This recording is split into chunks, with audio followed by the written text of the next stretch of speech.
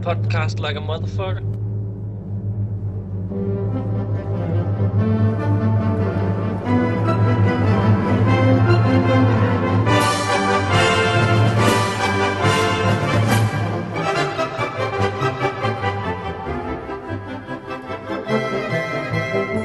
Fluff, basically, right?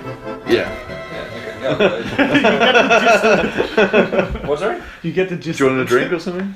Nah, am I doing something funny or? No. No. I was just like because like you're like it's fluff, like, right? Right? No. My point is, it's just like when a it girl wasn't asks rules. you. It was background. Yeah. Yeah. No. I mean, like it was completely sensible, but it's just like in my mind, it was like when a girl asks you about whatever, it's like so you paid like toys so much. Yeah. Yeah. How did you guys leave after me or before? Did you leave together at least? Yeah. But weren't you trying to? I'm pretty sure. Like the last thing I remember of you, you were like leant against the wall, like with your drink, like limp wrist in hand, like trying to stay straight up, like eyes closing. I was like, Connor, are you okay? Yeah, we're gonna leave. I don't want to leave. Okay. I remember I was talking to this redhead girl. We are on. Oh, sorry. We are recording. Alright, that's fine. I was talking to this redhead girl, and she had braces, but there was like a elastic band, on the sides. Okay, less hot.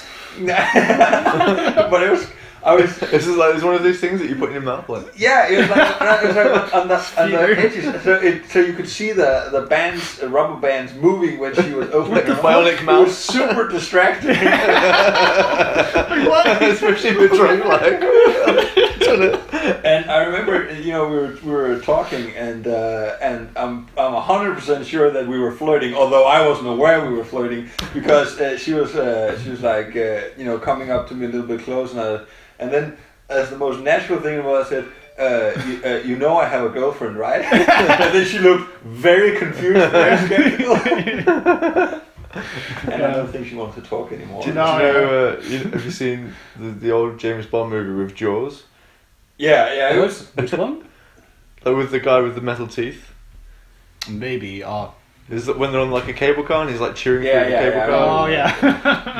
That's what I imagined. Yeah, something. No, she was. It wasn't that she wasn't, pretty or anything. It was just the whole. I was super drunk. I think I had the lion's share of that red wine. Yeah. I was very Which confused. bottle?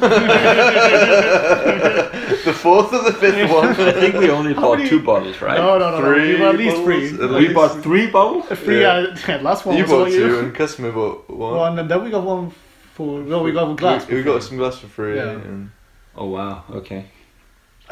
No No wonder I have the mother of all headaches. I had like an hour gym session today. You had an hour gym insane. session. Yeah, Fucking my rugby insane. team. Yeah. How did that turn out? It was alright. I'm pretty tired now. We sat here at 8 and I was like, oh, customer, I'm gonna fall asleep. It's like, let's get some beers. Okay. I'm feeling alive already. Yeah, I'm. This half and half has served me well. Wow. So are we gonna use this or not? Yeah, it'll be in there maybe in the Yeah. intro. I don't know. Okay. So yeah, do we just jump in?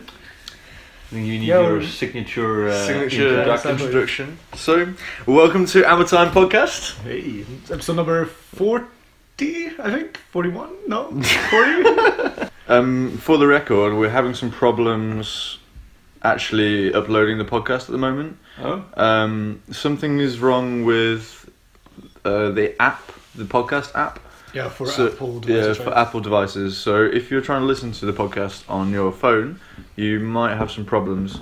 We're aware of it, so thank you for the people who have tried to point it out to us. And we are working on it, but it is proving a little bit difficult to work out. So if anyone can help us, that would be really great. It seems like this is an issue someone else has to have had before, right? Yeah, I think so. And also an easy solution is you download the SoundCloud app instead. Yeah, you can listen to it on SoundCloud on your phone, I think. And in it the works same for way. both iPhone and Android and so on. Yeah. So, yeah, sorry about that. We are working on it. And it is episode 41. Yay! So many. Yeah. We're actually doing quite well. Yeah, I think so as well. Schedule has 41. been good. Yeah, I think recently we've been releasing them pretty fast. I don't know if you guys actually listen to the podcast. Well, I do. I even listened to ones which I am on. Like, narcissistically, like, oh, that's a good point. Good point, Casimir. Yeah, So- the last one I listened to was. Did you listen to the Dwarves of Jews one? No, I didn't. I actually didn't. you have I've been to. super busy. But the last one I listened to was with Patrick rambling on and on about the paths available to the Sorry. Quaddle Lord. That was I think really we got fun. really drunk. I think he really took it out on some guy called Scottish Knight. Because the Quaddle is meant. I think it's the cosmology path. Yeah, he can't have cosmology. He can't have cosmology, and in the fluffed It from says- it says that the Quaddles use cosmology. Yeah, good But times. we actually, Casimir and I actually interviewed Gladys after that and asked him why. Yeah. And we actually had like an answer. So if you're interested in that, you can go and look at the show after and find out why the Quaddle doesn't have cosmology. Yeah. So we might touch on a little bit on that today in today's episode, Exactly. because today we're going to do a mammoth background review as we did with the Warriors of the Dark Gods. We're going to do the same with the Demon Legions. So today you have your usual host, Henry P. Miller. Yeah, and Casimir the Swede. And Christopher. Christopher. You needed a name, like a nickname. I remember Soldier Boy. Soldier boy, I'm in it. Why me crack it? Why me roll? Why me crack that soldier boy? That's We could do the Soldier Boy song like as an intro. Yeah. Oh yeah. Like with Patrick. Yeah, we should. Commissioned lieutenant now and everything. Hey. Congrats for that. Thank you very much. Do we have anything before we start? General stuff to talk about. I don't think so. Yeah, I mean, there hasn't really been any big releases, I think, from... Just the Demon Legions in the No, gold no, edition. no, but for miniatures wise, I'm talking Oh, yeah, about. Like for miniatures. companies associated with Knife Age. Like over Christmas has been a little bit quiet, of course, so... I haven't seen anything new actually. I saw from Green Stuff World though that you can get the Chameleon line. How do I pronounce that? That's a hard word. Chameleon? Chameleon. Come on. But when how do you turn that into an adjective? Chameleon line. Yeah, Paint. let's go Okay, with that. yeah, but the point is, it's these paints that you can use. They're metallic in their taint. Yeah. In their tint. Taint. Tint. Just We're super for hot. the record, the three of us were out last night, and it was supposed to be a quiet one, but it wasn't a quiet Yeah, one. which I predicted, actually. Yeah, so words are hard, but it's actually a really cool product. You can only use it on black primer, and then what it does is, depending on the angle of the light, it's either one color or another color, and it's Okay. metallic. It's super cool. It's very very cool. What would you use it on? I would say that's something for actually Chaos Warriors. Drink? What are they called now? Warriors of the Dark Gods? Oh yeah, but I meant the actual. Are The you unit. drinking? Yeah, in a minute. I'm just in general. What are the unit? Aren't they called Warriors? Yeah, Warriors. Yeah, but not Chaos. No. No, okay, so just Warriors. Wasteland Warriors, whatever. Yeah, Warriors. exactly, there you Yeah, okay, but those, the one with the bigger, the more armor you have Yeah. on, the better, and there's no, I looked actually, maybe even actually high elves also, because you can get a lot of different combinations. Drink again. High bond elves. We can't That is see. very close. and so you can get a lot of different colors. So if you want a very vibrant and I've seen a lot of people use them for the 40k plate marines, where you have because the combination of purple and green actually looks. Cool. So check that out. Okay, because so you actually get in advance what Oh, yeah. like 2 colours. Oh they're yeah, gonna yeah. be. There's I think there's in all 10 different ones at Okay. the moment, and there are 1, 2, or 3 different one with gold. Yeah. So one that it turns either from red into gold, or from green into gold, or Could be cool for like demonic weapons. oh or, yeah, like, yeah. I mean, no, I mean, your Barragard Like anything weapons which or is really something like armored, I guess. yeah, anything that has a lot of armor on it and has to have this kind of like, because it wouldn't look good on something you would want to look natural, right? Because it Yeah. doesn't look natural. There is a blue to silver one though, I think. Oh, that could be cool for really the elves. That could be very cool. That was my thinking exactly for high. Do you know if the application is different from other points? Yes. paints? So the thing is, you can use them with both brush and airbrush. And painting with brush, you have to make like the big thing is you have to have a black undercoat. Okay. But you could also, or let me just rephrase that, a dark undercoat. If you use a white undercoat, you literally can't see the paint actually. Okay. What? Yeah, Interesting. yeah, it's very interesting. I'm not exactly sure how they made it. But it's very cool, and you should definitely check it out. You can go to greenstuffworld.com. So, do you want to start circling the abyss? Yeah, sure. So I think the first thing you need to know about this document is that it's has very much heavy flavor of Dante's Inferno. Yeah. Essentially, is what the idea is. So there's this guy journeying through the immortal realms. Is that Yeah. what we call them? Yeah. And he's Maybe that's a little Age of Sigmar, but yeah. I mean, that's the only thing I didn't like about this really was that Yeah, it feels I- very I- interesting yeah. because he's like moving between realms, and then at one point in the beginning he talks about like the realms seem to be like rings which are wrapped in each other, and the only thing I can think about is like Christmas paper, like on the present, you have this little rosé, and I'm like, yeah, that's the realms. Yeah. like a chain of 7. Yeah, but exactly. Circles. No, but they're like wrapped in this intricate way to make it all like frilly and stuff. And he's just walking there with this guy. I imagine like the Olympic rings. You know, there's like 5 of them, but imagine like 7, and they're all kind of like moving around Okay, yeah, that's because they're bumping against It's a the little world, cool, right? isn't it? That was like the Yeah. idea. yeah. Yeah, that's a little bit cooler, maybe. So we're following this guy called Nazario Caligari, I think, or something like that. Yeah, some Italian Yeah, name. exactly. Again, Dante's But Inferno. I thought the cover was actually quite cool. Okay, yeah. Like the texture that they've created.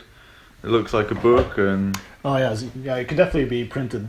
yeah, and it has like the 7-pointed star, which is like the chaos-y symbol, and it's like an inverted pentagram, which is like symbolic of in witchcraft or something like that. Yeah. So It's weird that it's not. It doesn't have 8 points in this one, because they always talk about the symbol being an 8-pointed star, right? yeah, well the Because 1 eighth point is for the father, right? chaos. Yeah. But I guess they wanted it inverted pentagram. So Yeah. if it was an 8, then it would be equal Yeah, it's true. somehow. So I guess that adds to the like the Dante's Inferno kind of philosophy, and this kind of symbol comes up like many times. Yeah. So like in the artwork has these little, I guess. Diagrams. Yeah, diagrams and stuff, which looks almost like summoning rituals, and they continue Yeah. into the Demon Legion book And as yeah, well. we can talk about that as we go, because Yeah. I have a lot of interesting ideas about this. Cool, nice. So yeah, like the way that I imagined like let's call them realms for now. Yeah, There's each of the Rings. gods. the rings. The rings, yeah. They have like these rings, which are the way that they describe it is that the world is like obviously is like an Earth, I guess. Yeah, So unless we're going with like the flat Earth theory, which is fine in Nightfish, I would say. yeah. It's totally Do you fine. want a drink? No, I'm good. We're gonna you sure? ask you until you, because we're gonna get super fucking smashed. That's the plan. This is going to be like 5 or 6 hours, I reckon. Yeah, Just 5 or 6 yeah, hours. that was the last. That was the last one, Yeah. and we have 2 documents this time. So maybe I don't know if you're going to be falling asleep soon. Yeah, if you don't start drinking, you'll fall asleep. That's for sure. Casimir and I's going to be like hot debate on this, like. Okay.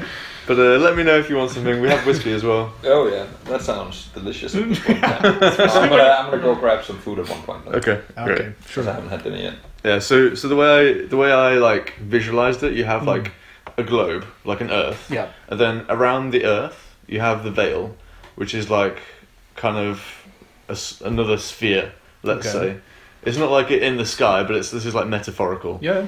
So you have the Earth and then the veil, and then you have these 7 rings which all circle the Earth. Oh, So I don't if know you where I've imagine, seen that before. if you imagine like 7 rings all circling the Earth, like they're all superimposed upon each other. Okay. And if you look at it like maybe in like a 3D way, they could be like crossing each other at the top and the bottom, and they're like, I don't know, maybe they're spinning or something, but they're all there. Let me finish, and then you can,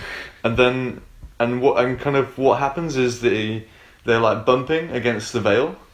So each of the realms is like bumping against the veil, and when it touches the veil, that's when the demons from that realm can like pop into the Earth. Sure. So like there's like transcendence and ascendance, and sometimes one of the gods is kind of the chaos gods is closer to the Dark gods. Drink. It's Father Chaos. yeah, the important distinction. So one of the dark gods is like he can kind of put his minions into the world because he's got closer to the veil or something like that. What were you gonna say, Christopher? Now that I put a toffee in my mouth, Henry asked me to speak. I was going to say, envision the intro piece from Game of Thrones. Oh yeah. Yeah, with like the sun ring and stuff. Yeah, that's true. Like I said before, I envisioned this as a Christmas wrapping and then we were like walking around. Slightly different metaphor. Okay, so what did you have? What's your notes on the first? So I think something we need to touch on about this is that on the forum when I was reading through the thread, when people were talking about critiquing this, essentially, they said that a lot of people who are non-native English speakers thought that the language was a little bit too archaic and like the words. I could agree with that. And I agree with it like a bit in the beginning, but then then when I was taking notes, I was like, okay, I'm gonna write down all the words I don't know, so I can explain them on the podcast. And I only found one word. Okay, so what was the word that you didn't know? I'm amazing at English, is what I'm trying to say. So it's fuge. Fuge. Like Fugue. And I had heard it before, but I didn't know what this means. So I went into the dictionary and checked what it is. So it's actually very literal. So it's like bad writing, right? So because he's like waking up and he's like, I woke from a fugue, and it says a dissociative state. Great English. Dissociative state marked by sudden travel or wandering away from home and the inability to remember one's past. And this is exactly what happens to this character. Yeah, it's quite a good word to use, actually. Yeah, that's very accurate. It's not a word that I know, but it's on the nose. Yeah. Yeah, but and then I'd hoped I'd find more interesting words, but I didn't. But hopefully people can get through anyway. Yeah. So Nazario Caligari. We should have Patrick here. Yeah. So what happens when he wakes up? Yeah, so he meets this his guide through the immortal realms, who's called the Betrayer. And he seems to be like this warrior character who serves Kulima, which is the god of envy. Yeah. Or goddess, I think. Kulima. Exactly. It sounds like it's from Conan. Yeah. I was thinking more like Indiana Jones and the Voodoo Dolls. Okay. Like some kind of like chanting like Kulima, like Scooby-Doo type thing. There's like a hound like blocking the way into the, I don't know what you want to call it, like the veil or the realms. And I think this is obviously like a nod to like Cerberus in the Greek myths. That's what I wrote as well. So it's a three-headed dog. Yeah, it's a three-headed dog. So I quite like these references, and there's a lot of these. Yeah, and they all reference to different kind of religions and different mythologies. Yeah, and this is the thing I like in general with this move, with like the fact that it's based on the seven sins and all these things. It connects very well into our world as well. And he also sees like an elven glade and a dwarfen fortress. Yeah. And so it seems like he's seeing like the afterlife almost, like here in the beginning before he enters the actual like realms of the dark gods. Yeah. Like here he sees something which seems like the afterlife of dwarves or elves and so on, and he comes to like this big encampment of barbarians, right, from all different cultures. So these are like people who are not really initiated into the worship. The way I saw it, this was like I found it difficult to visualize where it was in the world, but it seems to be like another dimension. Yeah, it seems to me maybe it's like another plane. Yeah, but I mean, isn't that at least for me? I thought that was the point. Like he's been transported across the veil, so he's okay. somewhere in the other world. Yeah. And then like before he enters the actual realms of the gods, Yeah. then he's in this kind of limbo area. Yeah. So that seems to be like the place where like the afterworlds of what people believe seem to be occurring there. Okay. And So like that's the what I Elven thought. Glade and the Dwarven Yeah. Fortress and the Barbarianist town where Yeah, they. exactly. It's So like this is where they go where they die when they die. yeah, and like that. As I thought it like manifested what they believe would happen Yeah. in their afterlife, essentially in this plane. Yeah. Okay. Yeah, I can agree with that as well. So and he also meets like a boatman, and there's like this river, right? Yeah, the River of Death. So again, very Yeah. sticks. Yeah, that's exactly what I wrote. So it's like you cross the river to like finally get to the immortal realm. And what's interesting is that this boatman is obviously a demon. So this is the first encounter we have, and they talk straight away about this guy changing shape and form, and then like it solidifies into something when he comes close, like probably based on what he believes. But this seems to be something which occurs to a lot of demons throughout this story, is that they shift a lot for like especially when they're in the realm, more like immortal realm. Yeah, they can't. I guess they can't change so much in the mortal realm, but Yeah. they can change as much as they like in the immortal realm. Yeah, exactly. And did you write anything about the picture? No, I haven't done So as much of the pictures. so I kind of got really into this, as you will find out as we go. So I kind of worked out what all the symbols mean. Oh wow, okay. So we're looking at it now. Yeah, so basically throughout both this document and the demon's book, from like what I know about alchemy, all of the symbols are symbols for planets and for elements. Okay. So for example, this one is the symbol for Earth, I think. Top left one. Yeah, I'm not 100% sure. I actually wrote them down. Yeah. Yeah, he has a little table. So this one is the symbol for air. So the triangle with the line through. Yeah. There's Jupiter is. Oh no, sorry. There's like the left side one is I think a symbol for either Jupiter or Saturn, and like the circle with the moony thing is like a symbol for the sun.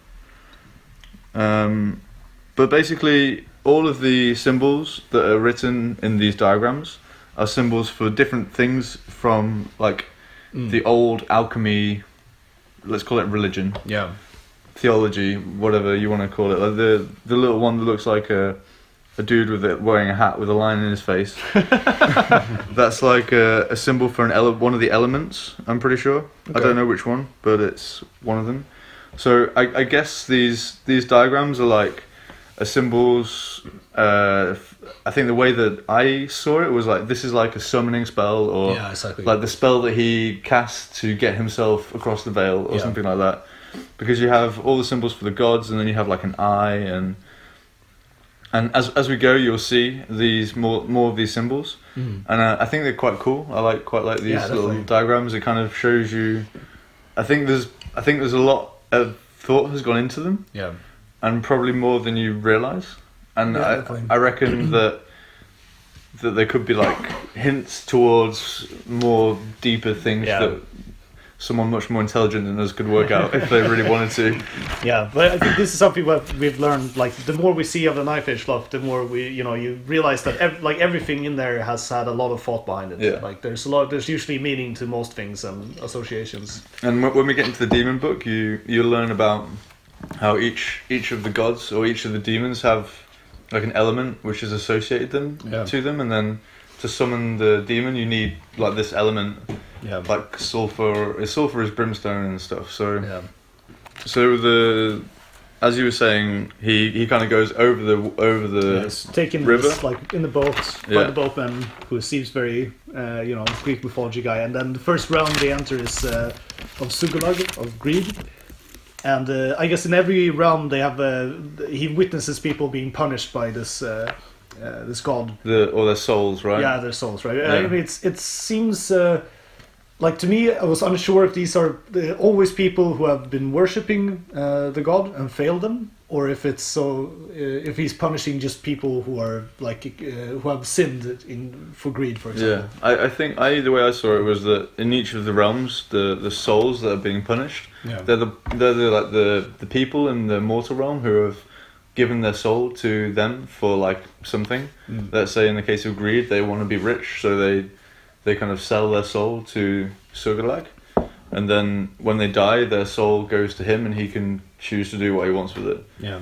And most of these cases are pretty dark and like horrible ways of like living in eternity. Yeah.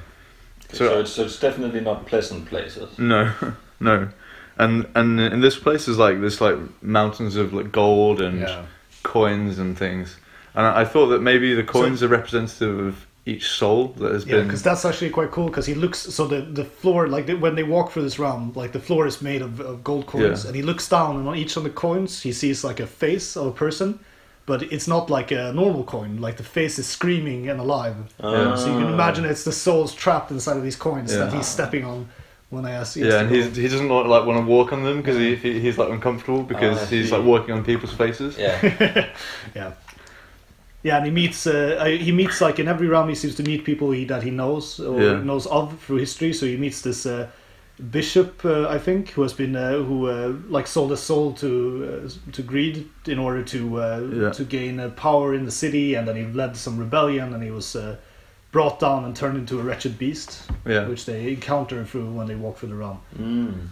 And does he meet the gods then? No, he doesn't. No, so the gods are very immaterial, I guess. Like they're more still like concepts. But he meets in a lot of these realms, you'll see that he meets demons, which are in service to the gods, and usually like sometimes just small like lesser demons and sometimes greater demons. Yeah, and I wrote here that to be favoured, you have to have the ultimate ambition and conviction in. So if you want to be like a champion of the gods, you have to have like 100% conviction, 100% ambition. Otherwise, you're like bound to fail. And this is something that they kind of alluded to in this piece. It's like saying that if you have one small doubt, then you're going to fail. You have to have like ultimate ambition and conviction to be successful. Otherwise, you're going to lose your soul. Yeah, and then end up here. Like essentially, we're seeing all these people who have failed in their pursuit of this power, right? Being punished and. All right. Yeah. So the idea is that if you devote yourself to the god of whatever sort it is, and you are so how does that one do that? So by greed, I guess you make like a pact with the gods. Yeah, so this was covered, like if you want to go and read about it, it's covered more in the Warriors book, I think. Okay. So this, like we will see then, like this focus more on like in like humans' connection to demons. But these are the people in here are definitely people who have started path to become warriors, and then they fail somehow during that path. So that path is what Henry's talking about when he's talking about this dedication and doubt. And I went in a little bit with the diagram again on this page 7.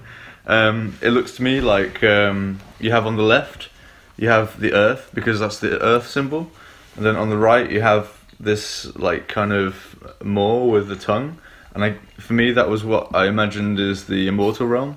Yeah. So for me this is like some kind of spell or diagram to how to get to the immortal realm, between the realms.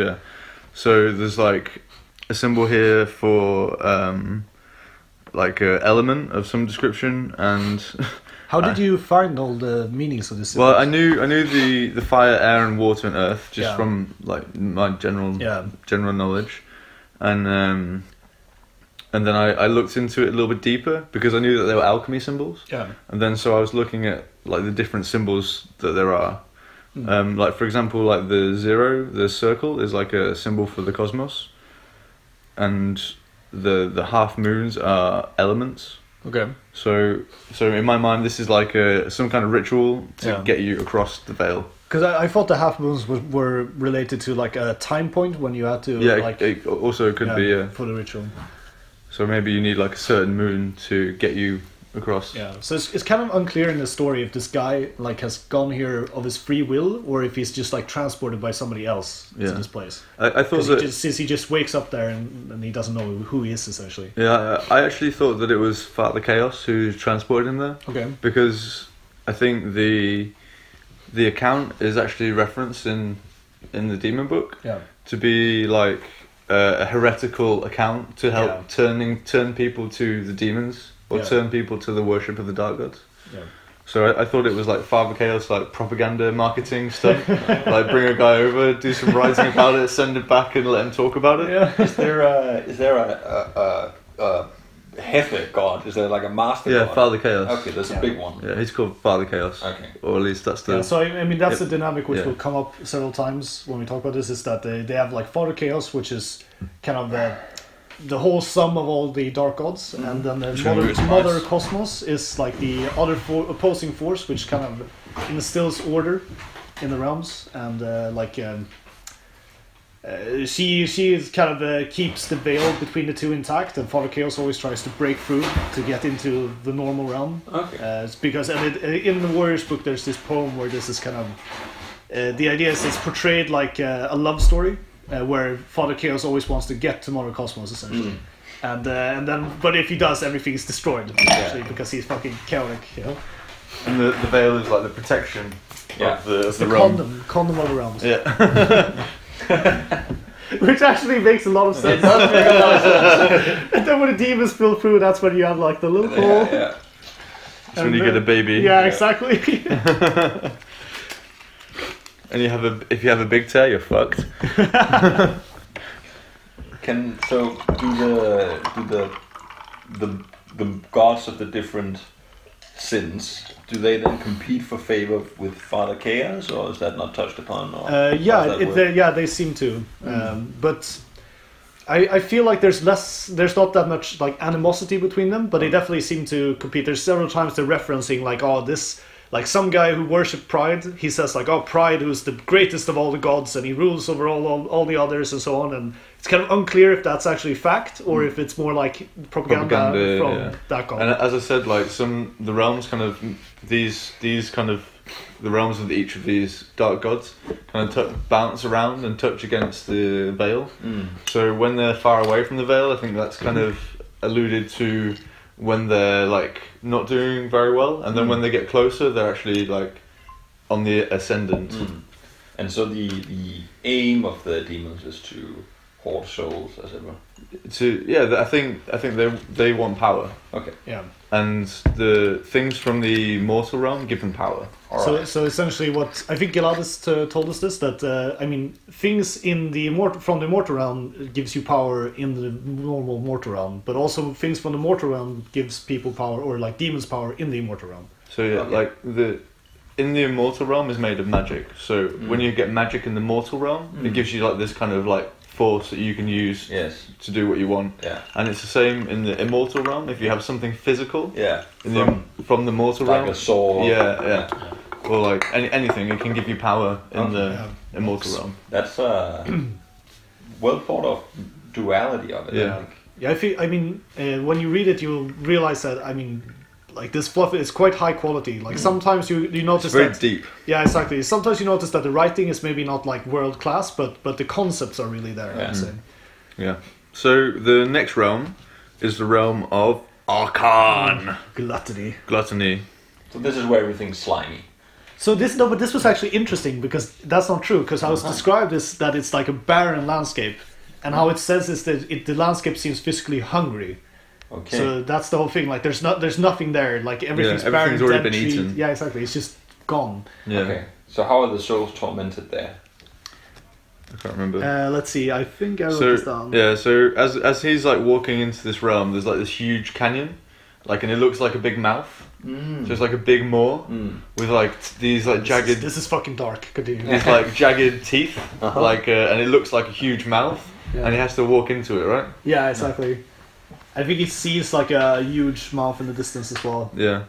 So he passes a soul Very being Russian. punished in this realm, and essentially it's a mother who has been punished to consume her own child because she committed the sin of gluttony. So now every night day cycle whatever, she's forced to consume her own children. She's really hungry, so she Yeah. just wants to eat them. Exactly, and he like passes her, and she's like eating her children, like crying, the blood splatter all over face and this shit. It's pretty That dark. is pretty dark. Yeah. But it's fucking good though. So what did I write down here? The demons. Yeah, so that I think he. encounters- Oh, sorry. Yeah, sorry. I think he says here that the demons of Akan are like obsessed with consuming real matter Yeah. essentially to gain Yeah. power. And I think this is something that this guide tells him. Yeah. The betrayer. Yeah, you This kind of is learn a little guides. bit about this nature between like magic and material. Yeah. Like they're really hungry to eat like material things, Ah. so they want to go into the mortal realm and like eat stuff Okay. because that makes them stronger Yeah, and we're- it gives them sustenance. Yeah, whereas something like of greed would rather go and try to acquire wealth from the Mortal realm. So, Yeah, whereas money, like jewel. yeah, Yeah. the gluttony demons want to go in and eat stuff. How are the demon? Are there any demons there? Are they Yeah. described? So the demons of Arkan, they're flies. They're flies. Okay. Yeah, they're big flies. Yeah. And they want to eat stuff, and they're quite hungry. And he like throws them some meat or something, doesn't he? Oh yeah, to distract them. Yeah. So and obviously this is like a really tasty snack for them because it's from the mortal realm. Oh yes, of course. Yeah. Yeah. So yeah, he's and he says also that the demons have like autonomy, so they're not actually controlled by the gods. Okay. And the more powerful the demon, the more autonomy that they have. Right. So they can get controlled by other demons, or they can get told to do stuff, but they still make decisions on their own. So they're conscious and Yeah, sentient. in a yeah, way. exactly. Yeah. What- Sorry. What did the demons look like in the gluttony world? Yeah, the gluttony ones are flies. The big And then in the greed. greed world, yeah. Sorry. I don't think he actually meets He doesn't- demons yeah. in that But ring, but we'll greed, get to that later. The greed demons are called hoarders, Okay. and they're like really fat, like Okay. Yeah, fat, like really fat, disgusting, and just Yeah. like really, gather everything. for really themselves. greedy, and they want to keep. Yeah. So, stuff. to put it into a known setting, are they kind of like similar to what would you use for models for these? Would Like you use beasts of Nurgle. beasts? I would say that it's essentially the Nurgle demons fit very well with the greed demons. Okay. Or And gluttony. gluttony. Gluttony, like this seems like that concept is spread over a lot of them, but Okay. gluttony and greed, Yeah. that's where it is. They're kind of, there's like a duality, isn't it? Like if you're gluttonous, you're also greedy. They usually go hand in hand, Yeah. right? Yeah, exactly. And I mean, I think is it here that he touches? He asks his guide if like the demons are because the guide is a warrior, right? Yeah. So he asks him if like what's the like if they ever like if they collaborate or what's the difference, and then the key difference seems to be this freedom thing where like if somebody who's a warrior is kind of taking freedom for granted. That's one of the reasons that they swear your soul to one of these gods is because you want to have personal freedom. So that's something you start off with, and then you try to gain immortality. Whereas a demon always has immortality, but tries to gain freedom by gaining power. Yeah. Yeah. And that's the difference I love between that. the warriors and the demons. I love that. Yeah. So like demons are they're both very jealous of what the other one has. I essentially. see. I love it. Yeah, it's really cool. Okay. So that was Yeah. gluttony. That was gluttony. And I think in this one he also says that he's been invited by Father Chaos to come to the realm. So that's why he's here. Yeah. But as we said, we don't really know why as such. And this artwork is like really cool. Yeah. Seems to be like a lesser demon of gluttony or Yeah. something. So as well, we should say that like as you will find out in the demon book, the demons, you can have like a lesser demon of greed, and it kind of comes under the header of like each individual like unit in the demons. Like you don't necessarily have like tiers in each exactly. god, but like the lesser demons can be all different shapes and sizes. Yeah. They can swear their loyalty or be commanded by any of the gods essentially. So they don't belong to any specific Yeah. god. And now this is actually represented in the rules, right? Is that they can gain like the greater demons, or I guess of each god can like buff that unit with their blessing. Right. So it's actually quite well represented that way. Yeah.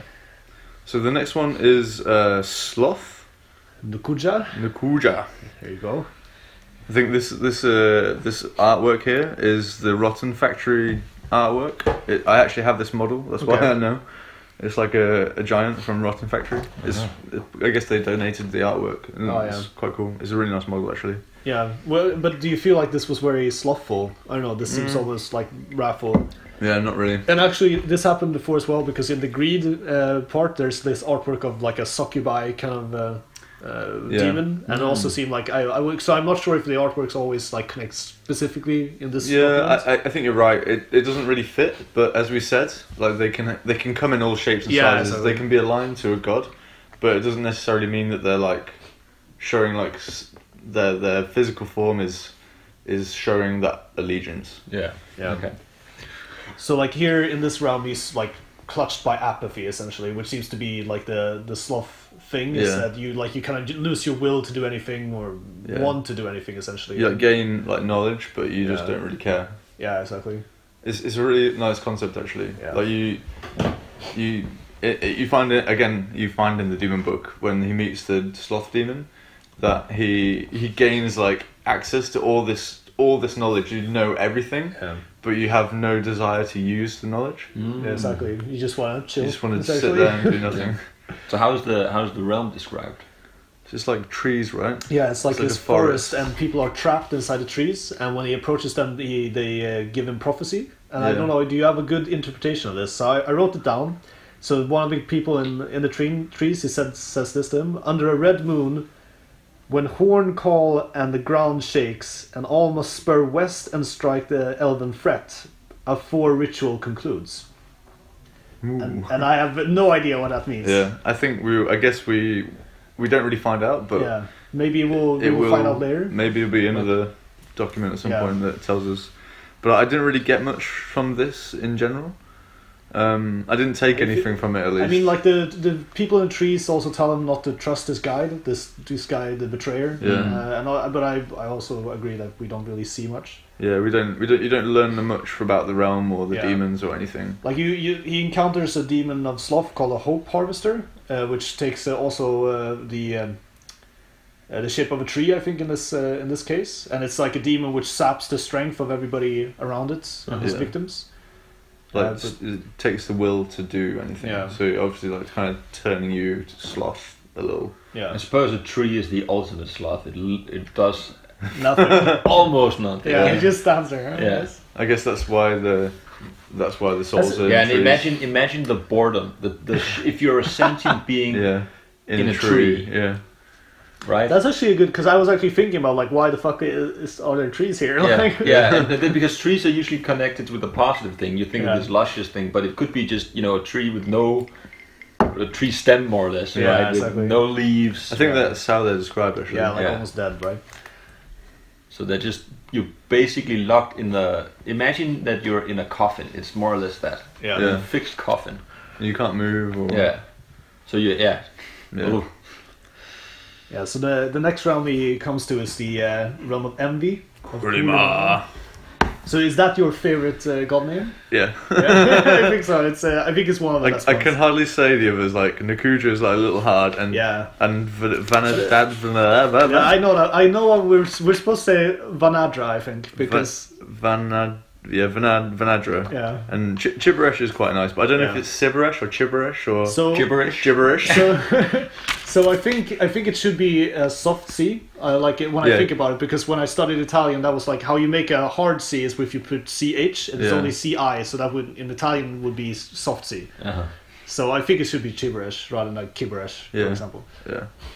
But I think this is something you could probably find out from people who actually wrote it. So Envy, Kulimar. Yeah, so there's like items here like strewn about, like trophies. He says that it's like walking into like the manor of some really wealthy merchant who has bought like tons of shit from everywhere. So there's items from every civilization lined up and stuff everywhere.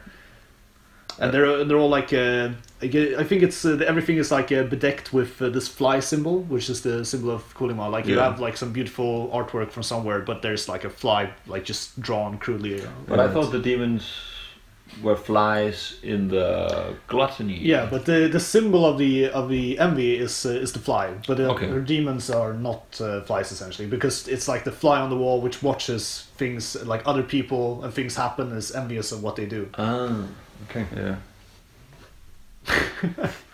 This doesn't touch you, or because I think this is the god which in the Warriors book it was like it wasn't really that interesting, but it's actually a lot more interesting here. I'm trying to put it together, like why the gluttony, because the gluttony demons are actually more like the not is the fly, is that the gluttony demon Yeah, in it's the the book? bloat Fly. Bloat fly. What's the envy one? So the What's envy. the actual envy demon? I don't remember. Let's see if I wrote Oh, it it's down. it's the deceiver. But Yeah, the deceiver is like the the great demon. But what are the lesser demons? Maybe it's the mage blight gremlins. I don't remember. Yeah, that's the one. Yeah. Yeah, it's The- the mage blight gremlins. The maze. The mage blight. Mage blight blight. gremlins. So they like hate. They're envious of people who are able to use magic, essentially. So Yeah. they're really good against wizards, and they hunt them. Okay, so the wizard hunters. Yeah, Yeah, there's you'll see like when we little- get to the book. yeah. Okay.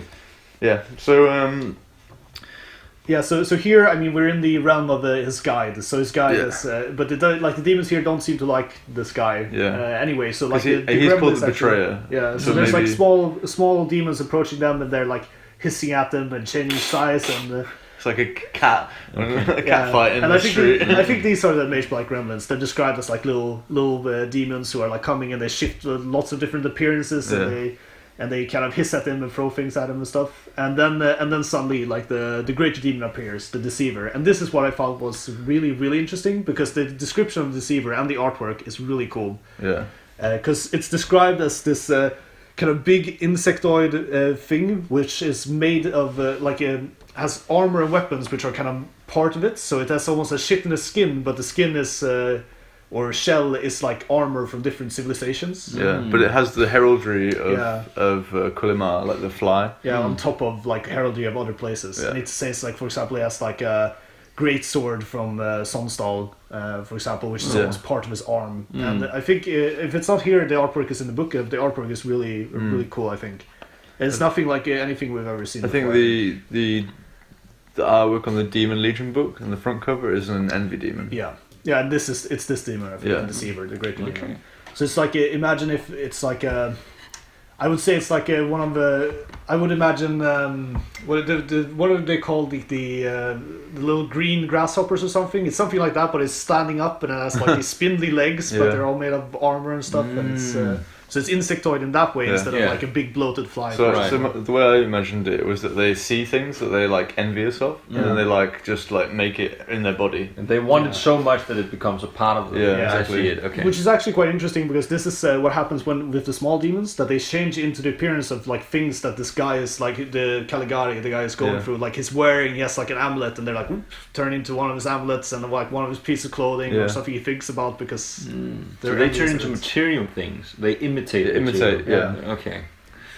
Interesting. And I think this is reflected in the rules for Deceiver as well. Like he, I mean, he becomes better if he fights somebody who's better, for example. His attacks are like equal to the person he's fighting. Yeah. Right. Okay. And he meets this greater Yeah. demon, and they kind of have this like face off. Yeah, exactly. And then at the end, like, because it seems like the betrayer, he owes his god something, but he's not willing to give it. It seems like he betrayed his god as well, like, Yeah. and that might be one of the reasons he has this name, like, because we don't know. And then afterward, I think Caligari, like he encounters the demon, and he managed to talk himself out of the situation. It seems like, Yeah. or threaten or something. And then he also says that would you? He asks the warrior if he would be able to beat the demon. He's like, no, like he would find the best of my ability and turn it against myself, essentially. Which is kind of the crux of the envy demons. Yeah. And these demons are like the souls in this realm are Yeah. like bodies like cut in half. Yeah, because they like sow division in life, so their Yeah. punishment is to be forever, like to be cut, like Oh, from the straight top from, down. from Yeah, the top yeah. down. So you have but one arm and still- one leg. Yeah, but still alive. Like so, they're split down, like Yeah, like a like- tree trunk split, and they're still alive, and they're living there in the realm. It's Yeah, Can imagine. because they're envious of someone or something, right? So in their life, they like made division happen because they like tore families apart or tore realms apart because they were envious. So in death, they're like cursed to be like divided. I would have thought that they would have made them, so you take a bunch of them and physically put them together so that they become a spawn, more or less, right? That would fit into this. Yeah. Like, you want things so much, why doesn't it, like, the whole become a part of you? Like, I imagine this is, like, probably the one associated most, like, with spawns and this kind of thing. Like, I imagine them to be mutants, basically. Okay. That with just a lot of things pushed into one thing, and then it's some Just rolls. this plump of this like massive flesh. Yeah, So the next one, It's the realm of pride of Savar. Savar. This is also quite a cool name. Yeah, definitely. So I mean, here at least is like these displays of grandeur, of conquered nations, of banners and so on. Like all the demons have crowns. That's the coolest thing. Like he sees this group of I guess like lesser demons of pride, and it's just they all have their own like little diamond crowns, so they all walk around like, oh fuck, I'm the boss around here. Like, look at that like walk of Yeah. like the guy who goes to the gym. Like you know when Conor McGregor walked into the ring versus and he that's- like flicks his arms like flip, flip. That's what they called look like. swaggering. Yeah. And I thought it was interesting in this one that you don't earn like to be prideful. You take it. Yeah, exactly. So it's not something that you like Aspire to. You aspire, but you don't you have to kind of go out there and take it from someone. You don't just earn it by renown. Yeah. You physically beat someone down Exactly. to earn that, like, I'm better than you. Oh, and on Henry, I was so happy when I read this part, because who's being punished the most in the Pride spell? It's the fucking elves, the fucking highborn elves, Yeah. and he's like, yeah, they thought that they could be higher than their sins. No, like here they're all. This is also a really interesting concept, because in the Games Workshop background, Yeah. the elves couldn't fall to chaos. Yeah, I mean, they could, I guess, They but could, not that but- much. Yeah, no. but their souls were kind of safe or Yeah, something. ish, yeah. But here, you don't have that kind of Luxury. luxury. The elves fall to the dark Yeah. gods as much as humans do. Yeah, Yeah, the only dwarves, difference is that everybody does. they have a lot of time to make mistakes. So in this, the elves are like cooking in blood. Oh yeah. Okay. Yeah, They're, because like, getting boiled. because they were prideful of their blood, of their heritage, right? Uh-huh. That they're elves, Okay. Yeah. rather than Because some the lesser highborn, they're like all like, oh, I've Yeah. got good genetics and Yeah, good yeah. breeding, and Great skin. yeah. But the blood helps, right? so that to be punished, they're like boiled in blood. Yeah, see. it's pretty cool. And then he also encounters humans being punished, and their punishment is that they're trapped inside of statues of themselves because they're prideful and want to make this reputation for themselves. So they Yeah. have, they're themselves enshrined for eternity, but they're alive in the statue, Yeah. and like you can see them screaming and moving like slightly. Yeah. Imagine a torture from pride being that you were forced to look at yourself all the time from outside of your body. You're always looking at your body. But I think I'm hot, so Yeah. what's the problem? Imagine how diffusing and confusing that would okay. be. Yeah. Kind of. Imagine going into a hall of mirrors and just being there for perpetuity. That'd be horrible. Perpetuity. Yeah. So the next realm they pass into is Lust of Shibresh. The lusty realm. Yeah. Here we come with the spandex suits. Yeah. Yeah, I wrote almost nothing for this because Yeah. I feel like this is the least interesting of all the gods. I mean, I think we touched upon this in the Warrior show as well. Yeah, and I also Because wrote it's just this. exactly what you expect. Yeah. It's just like a lot of sex, right? Uh-huh. Dongs. So I suppose the punishment, the humans there are being raped all the time. Actually, it's actually quite a cool Yeah, the punishment. punishment This one, is yeah. nice. They're like locked in ice, Huh? and they're like close to each other, Yeah. but they're not touching. Yeah. So they're these people who obviously had this like lust, yeah, Okay. like, For so sex. they're like frozen in their But they're- heat of passion. but they're in ice, so their passion is like cooled, Okay. and they're also really close to one another, but they can't touch each other. Okay. They can't move. So Oh, that sounds weird. Yeah. like 1 inch away. yeah. Yeah. So that's the way that the souls are being tortured in this Yeah. realm. But does anything else particularly interesting happen in this? No, not really. Yeah. So basically, he just like walks through, and he talks about like how he becomes very like lustful because of all the musk and all this stuff in his Yeah. realm. Comes aroused. Exactly, just rock hard when he's walking through. Essentially, I actually wrote that there's not much interesting in this. yeah. this Yeah, one. this is like everything else. You can see I have like lots of that. Then I have like one one line for this one. All right. What do the demons look like? So I think this is not touched upon now. So I think No. we'll do it later Okay. when we come to in the book, Yeah. because he doesn't meet any demons when he walks through this realm. All right. So but the next realm he meets Yeah. a lot of demons. Yeah, definitely. So it's the realm of wrath of Vanadra. Vanadra. So it's all about like fire and heat and skulls. Yeah, okay. Yeah. So this is like the PTSD, the kids with what's it called? ADHD. Yeah, exactly. Yeah. This is. I thought this was like quite like Games Workshop-y almost. Yeah. I mean, this is the one. Like, if you're looking to transfer your collection over to Ninth Age, this is the one which transfers seamlessly from Khorne to. Yeah. And luckily for me, I have the Warriors Khorne army. Oh, it's awesome. Yeah. So anger or Wrath. rage? Wrath. But it's still, I think they've still made it interesting because it's not just like the concept of Vanadra is not just wrath in general. It's specifically to punish wrongs. So she hates traitors. She hates anything like this, and it's the thing that she gives you power to do is to punish people who have wronged you, essentially. Okay. So she's kind of righteous. So when he comes here, he like feels rage inside, and he tries to he almost turns on this guy who's like a mountain of steel and flesh, and he's like, "Oh, I'm gonna fight you," and then the guy's like, And they get to this like fortress, right? Or Yeah. this gate or something. "Yeah, made of, made of bronze, right, or something." Like Yeah. that. And he goes through, but then his guide is like locked out. Yeah, And then he like calls out the demon, and I guess it's like a Scourge of Wrath. yeah, And he knows he knows the true name, and there seems to be some kind of power in the name of the demon. yeah. So if you know the demon's name, it seems to have some kind of power over the demon. Yeah, that's usually the clue. That's the Like the clue to- classic. the classic is if you Yeah. know its name, then you can control the demon. Yeah. Yeah, so And he kind of uses this to like let him through, I guess. yeah, and they meet the demons of wrath here, which are like four-legged demons of bronze. So they're what are they called actually in the book? Brazen beasts. Yeah, brazen beasts. He seems to be roaming around, I think. Yeah, they're like roaming the Serengeti like rhinos. Yeah, exactly. So they're your juggernauts. Yeah. Yeah, exactly.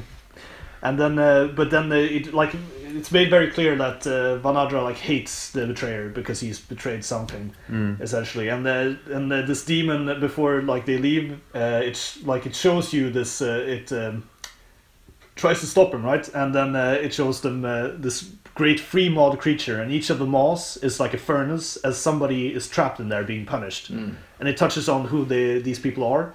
So it's like these people are great betrayers for history, which Vanadra has specifically caught to torture because she hates them. And one of the maws is empty and is made for this guy who's guiding them. And I think he's betrayed someone, so, he's ready to be placed there. Yeah. And I think the first one is this guy called Pontifex Urino, which is maybe not right, but Del Mastro, I think, or something. And his what he did was that he apparently opened the gates of Avras, and Avras is this place the greatest city of the humans, I think. Yeah.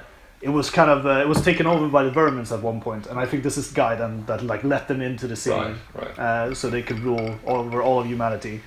And then the second person is Stirred, a goblin, which apparently all they say about this guy is that he forsook the Great Orc in the Golden Age. So I think this is something we will find out about more when they release the fluff for the. Yeah, I know about it, but I'm not allowed to say anything. Yeah, exactly. So, but anyway, I guess this is touching upon the dynamics between the orcs and goblins. Yeah. And this is probably So some kind of mythical. even the goblins can also make a pact with the gods.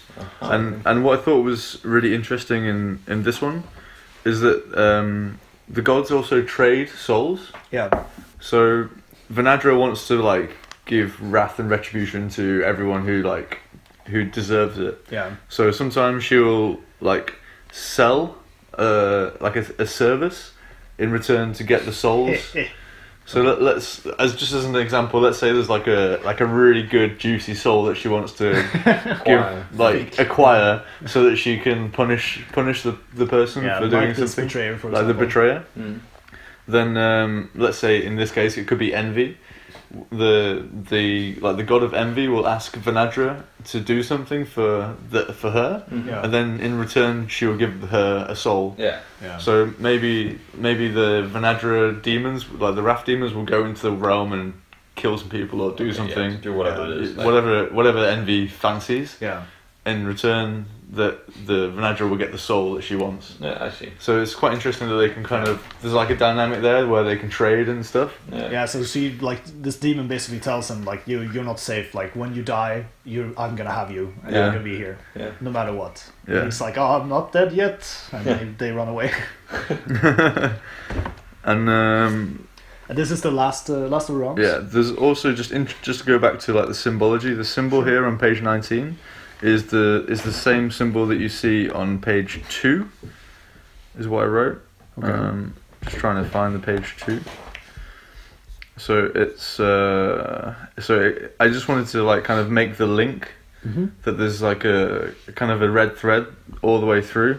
The one on page 19 is I think it's the same as the wrath symbol, and you can kind of see it on the summoning ritual thingy on page 2. So there is some kind of connection between all of these little diagrams and things. Yeah.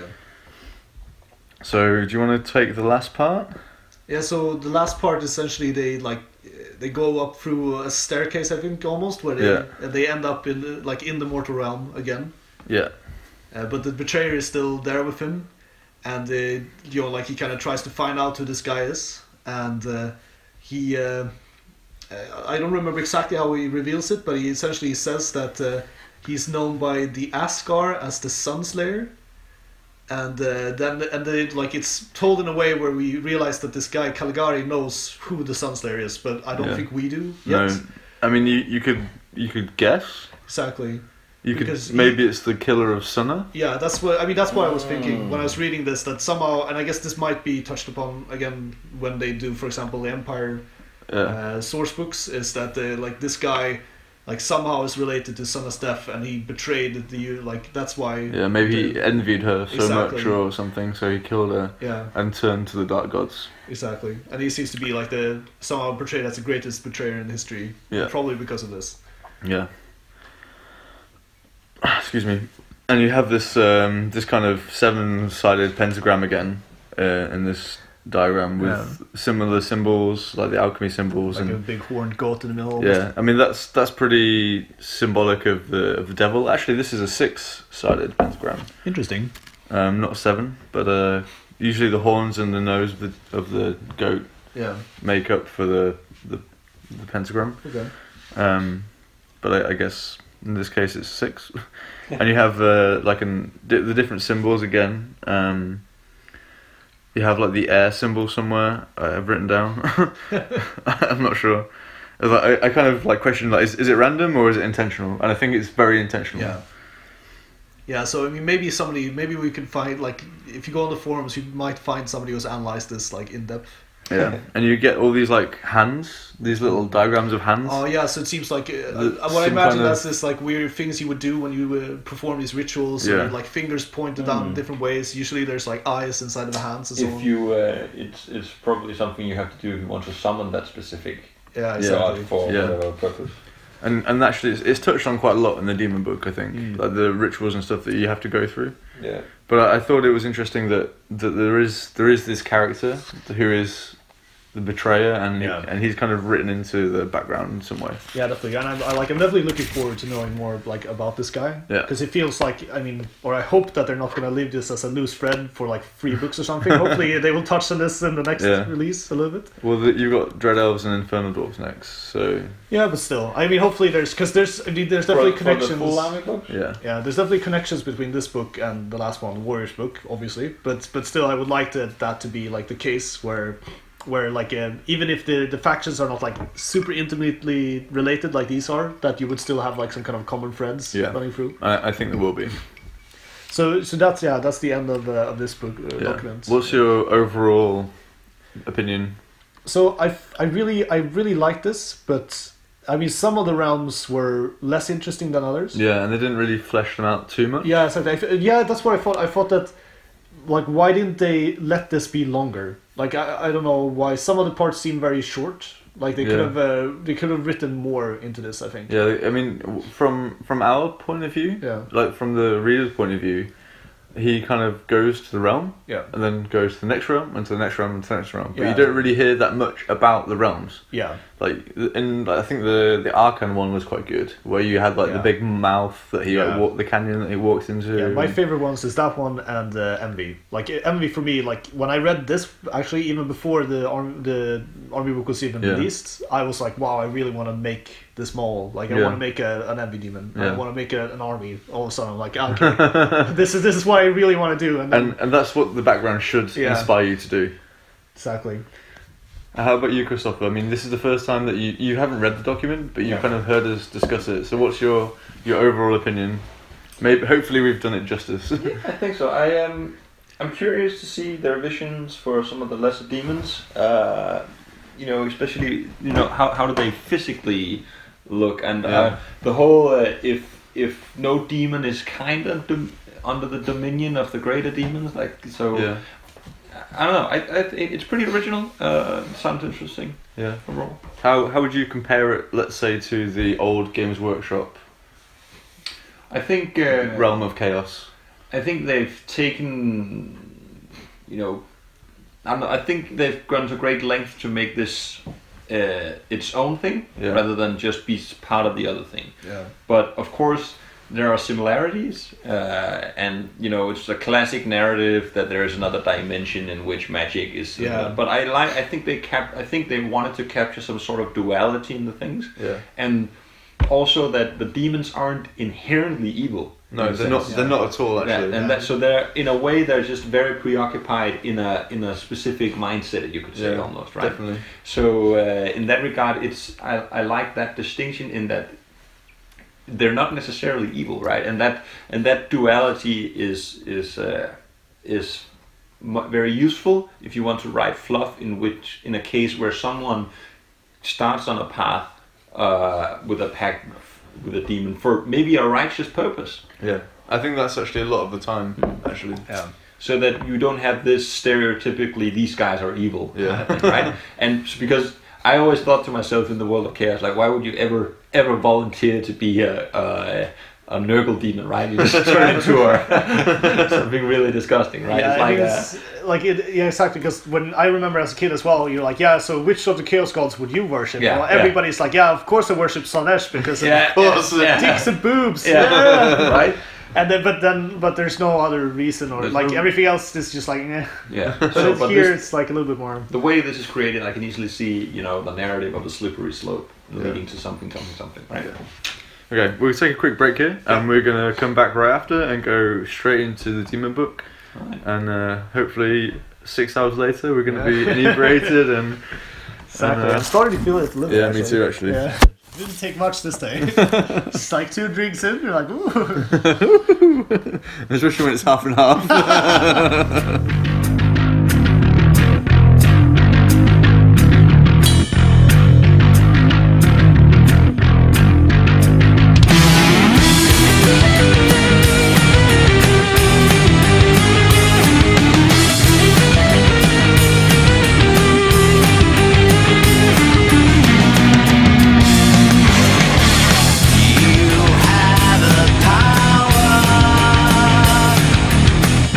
Welcome back to Episode Podcast. No, we don't need to talk about whiskey, we need to talk about demons. Okay. So, Demon Legion book. Yeah, the big one. So you would just tell me you don't like the front cover. No. It's not my favourite. I think the demon is like... So we can start by okay. saying it's a greater demon of Kolima, like It's this a deceiver. Yeah. Deceiver. So it's like this big insectoid thing covered in armor with fly wings, I would say. Yeah. That's how you would describe it. It's like weird. Bipedal legs. But But that's why I love it, because it's weird. But I agree with you. Like, this is not the artwork I would have chosen for the front cover. Like the Warriors one was fucking amazing. Yeah, it's so good. It's so good. But this one is like, eh. Yeah, and it's the same thing. Like, I think it's in the first iteration of the Undying Dynasties book. They also had like a pretty shitty front cover with like a pharaoh, which was like just not that good, Yeah. essentially. But then It's made a new. good, but it's not Yeah. like But they made special. they made a new one, which is a pharaoh on a chariot, which is Okay. really cool, Okay. essentially. And I think that maybe this, you could tell that this one has like it's a high quality in the sense that drawn in like 3D with color and so Yeah. on. Like it's not this kind of Like artistic. the artwork is really good. Yeah, but it I think you could probably have something more Yeah. evocative. Yeah, I agree. The one that we used for the Night Scroll in the last edition, Yeah. I thought that was actually going to be the front cover. Mm. But then when I realised it wasn't, I was like, okay, I'm going to use it for Night Scroll. Yeah, so I think yeah, because that's the Scourge one. I think it's the Pride Demon, actually. Okay, I'm trying to think of which one it is. It's in the book. We'll Yeah, get okay, you'll tell me when I get there. But yeah, so the front cover, it's as we said, it's okay, but it's not the strongest picture. Yeah, exactly. Like I like it because I'm really fascinated by this demon. Essentially, Yeah. I think that's like the concept is really cool. Yeah, true. I also like the concepts. I love the fact then that when you continue the book and you go to see like who wrote it and so on, is that the writers, everybody is called nefarious minions of the dark gods, cultists and stuff. Yeah, And then hellhounds. and they list like all the people who, like, it's really nice. They list specifically for all of the artwork who drew what and so on, and they have like all the playtesters and everybody's names in here, like the forum Do we names. have any of our guys? Yeah, I think unfortunately for the playtesters it's just the forum names, but we have both Patrick Patrick is there, Palynux on the forum, and I think also Oliver is there. I don't remember. Autumnus. Oh yeah, exactly. And also I saw a guy here whose name is Casamar, and I was like, that's almost like my name. I actually thought that was you once, But- like once upon a time. Yeah, well, I like my name too much to butcher it like that. So So where do we start? Actually, wait. There's like a fucking nice yeah, piece of artwork exactly. here. And the artwork, like before, like after the What page writers, is like it's on the contents page. It's Yeah. page 4 in the PDF, I think, or something. This is really cool. I don't know what it. I guess it's probably the Pride thing. It's a Pride demon on the throne. Yeah, it's like they mounted on this kind of big The throne stingray. of overwhelming splendor. That's a fucking. That's what it's a good called. name. I'm pretty sure. Nice. So he has this. He looks. Is it He's on- like backlit on a big stingray kind of It's thing. on a fucking massive squid with a vagina and face. The best kind of face, right? It's literally like a big vagina face with eyes, but it's really cool. Look at that! Look at that! Definitely is. It's like a big vagina face. Like, I don't know what else. I'm not sure I would fuck that though. No, it looks a bit like spiky. But and he's like a backlit. Someone would. Yeah, definitely. I mean, like give me like a few drinks more, then you know. But he's like almost like leaning back in this It's really cool. throne, laughing, and he has almost extra arms and stuff, or maybe those are just like pennants, like tentacles. It looks a little bit like the mouth of Sauron from the extended Oh, version yeah, of Lord yeah, of the Rings. The mouth. I want to show Christopher this one just to see what he thinks, but he's gone out for some food. Yeah. But he'll be back later. So where do we actually start the book? Well, the book starts with this. It has the poems. Like it has some poems for every god. Yeah.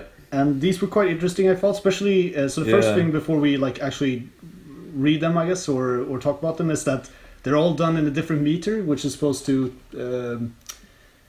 I guess, relate to that god. And Yeah. the one, like, I'm not good enough of poetry to analyze them, but I thought the one which was interesting is the one of Akan, because it's like a big pyramid, and it gets Yeah, I think that's bigger and bigger. the shape of maybe the sign as well. I think the gluttony one is like a mouth. Oh yeah, sign, that's but- true actually. Yeah. But it's more like, I think it's like growing, becoming larger and larger and larger. Ah, I see. Like, Yeah, that's cool. Like the hunger or something happening. So I think we should touch a little bit on each of them. I don't know if we should. I actually really didn't read write them. anything on these. You didn't? No. Oh, Henry. So actually, the first of all, it talks about like the first poem is about Father Chaos in general. Mm-hmm. And I just wrote like a little bit, like an interesting thing about each one. I think each one contains like a little bit of a clue to something which is more encompassing in the lore in general. So in the beginning, it talks about Father Chaos and like how he's almost created or something. It says he's the first of the 8, and he talks about him as he who with the Titans swam.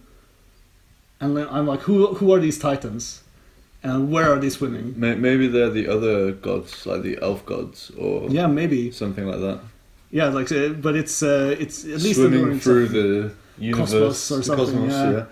And I think the cosmos is actually really important in these books, as we talked definitely. about previously. Like in the symbology, there's a lot of symbols that relate to the planets, or also relate to the signs of the zodiac, like the stars and things. Yeah. So I think in the Ninth Age background, I think the cosmos is going to come into play a lot. Yeah. And also we have this kind of cosmology duality thingy going on with chaos and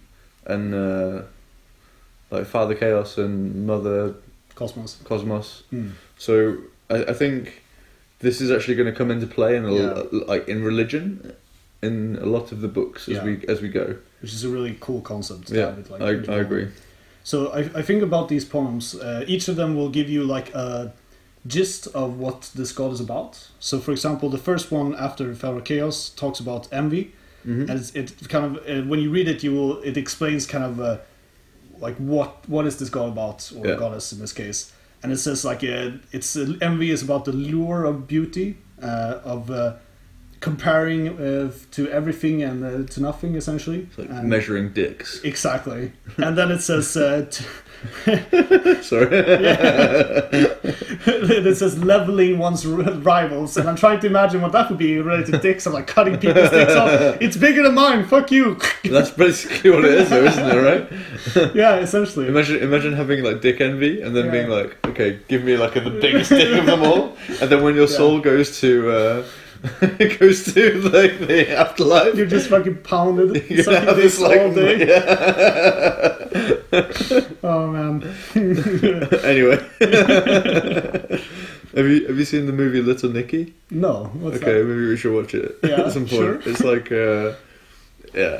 basically Hitler's getting a pineapple shoved up his ass at one point, but Yeah, sounds good. We can watch it another time. You sold me. Yeah. So the second poem is of Akan of gluttony. Yeah. And here I actually had a word which you, as an English speaker, I didn't look this up, so maybe you know it. It's lamprey.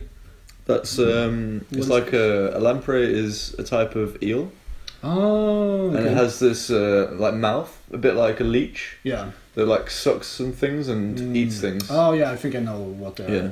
Okay, yeah, so which would be very evocative of gluttony, I guess, because it's just a mouth. Yeah, basically a lamprey is like a tail and a mouth. Yeah.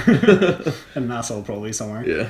Yeah, cool. So we touched on this verse growing in these one. It talks about like devouring everything and gorging and so on, which you would Primal assume. pledge to consume every beautiful thing in creation. Exactly. That's quite a nice sentence, actually. Yeah, I think these are very well written. I think. Yeah. In my opinion. I didn't really like the next one, Yeah. the wrath one. Yeah, exactly. Me neither. Like I didn't get the meter of this one. No. So I don't know how to read Praise, it. shout, rage, rail, Yeah. fight, end, smite, die. So it's like every line has, so it says something and then it's like almost like it ends with like an answer or a shout. So it says stuff like scorned Vanadra is hell's fury, praise. Like I think that's how you're supposed to read it. Yeah, but in my I couldn't do that when I was like sitting on a train. Yeah, I was on a plane. Yeah, exactly. So it didn't sound as cool in my mind, so that's probably why I didn't really like it. This was kind of like a bit awkward. So I think this was really interesting because it talks about like it talks about this all rage, burn, this kind of shit, but then it says the goddess heard our enslaved cries, fight. We are boundless crimson tide, something no longer chained beneath reptiles, smite. So here it talks about like that Vanadra helps the humans escape from the slavery of the Saurians, because this is something they touched upon in the main book, is that all of the human races, or like all the mortal races, were enslaved by the Saurians at one point. So it seems like this is kind of recent. Yeah, relating to how Vanadra helped all like the races break free of this bondage. Yeah, essentially. I guess the wrath and retribution is kind of coming into play there. Yeah, definitely. Because they were under the heel of them, right? Yeah. And then they want to like take vengeance upon them. Yeah. Yeah, so it's very related, but I thought it was interesting because it's like connects to the bigger picture. Yeah. So the next one is the one of Sloth of Nokurja. So I think the thing I thought was interesting here is that it talks about that she encompasses everything, that she knows everything, and She sees everything essentially. So that was interesting because this kind of like seems like one of the more powerful gods in a sense, because it's like not like just the single concept of sloth, that it seems to be everywhere. Somehow. It's kind of eternal and infinite. Yeah, it says like it slumbers like an endless ocean or something like that. In the It's quite a nice. It evokes a lot of interesting concepts. In this. And it's all about like watching and waiting. Like for example, this is really nice where it says her vigil ignites the stars. I think that's really cool. That's a cool line. The true sincerity of patience. Yeah. So then we have Pride, Savar. The Prince of Pride. Exactly. He's like the Fresh Prince of Bel-Air. Like the Fresh Prince of Pride. So, and this one is interesting because this, I'm not sure if this is supposed to be true or not, but here it talks about this, that he's the greatest of the seven. But I think it's more like a self-fulfilling prophecy. Yeah, exactly. He like thinks, because he's prideful, right? Yeah, so they think that they are. Yeah. And it says something like he tried to rule over everybody else, and then he was cast out by the other gods because he was being too prideful, probably, and they're like, stop being an asshole. Stop being a douche. Yeah. So the next one is a little bit shorter, and it's of Shibaresh, and this one, I think the thing I found here which was interesting is that it says that like she, or he rather, is the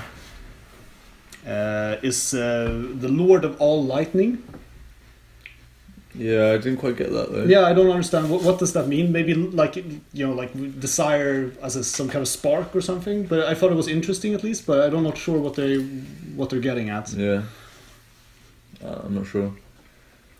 But I think like that kind of. I mean, this is true of all of these, right? There's a lot of room for interpretation. It might just be something that we're not smart enough to understand. Yeah, maybe. And then the last one is of Greed, of Sugalag, and. He says that essentially Greed is like feared by the gods of the great realm above. That I thought was really interesting. So I'm not sure which great realm above is this. Are we talking about the mortal realms now, or are we talking about like the other gods of the other races? Maybe there's like another level to kind of the realms and the gods. Maybe we have like one more kind of shell on the metaphorical picture of the Christmas world. wrap present. Yeah, Christmas wrap present. Yeah, definitely. And also the thing which was really cool here is that you get to know that apparently Sugalag is the first god to collect souls and gain powers, because he's known as the collector, right? Yeah. So it says that it was the first to collect souls from the mortal realms. Okay. And thereby gain powers. So that's quite interesting as well. Like pointing to some kind of cosmic narrative here again. I think the great realm above is not necessarily referring to like a realm above the realm where the dark gods occupy. Mm-hmm. I think it's talking about the general realm above the earth. Okay. Your face. I just poured a little bit too much, I think. A little bit too much gin in that one.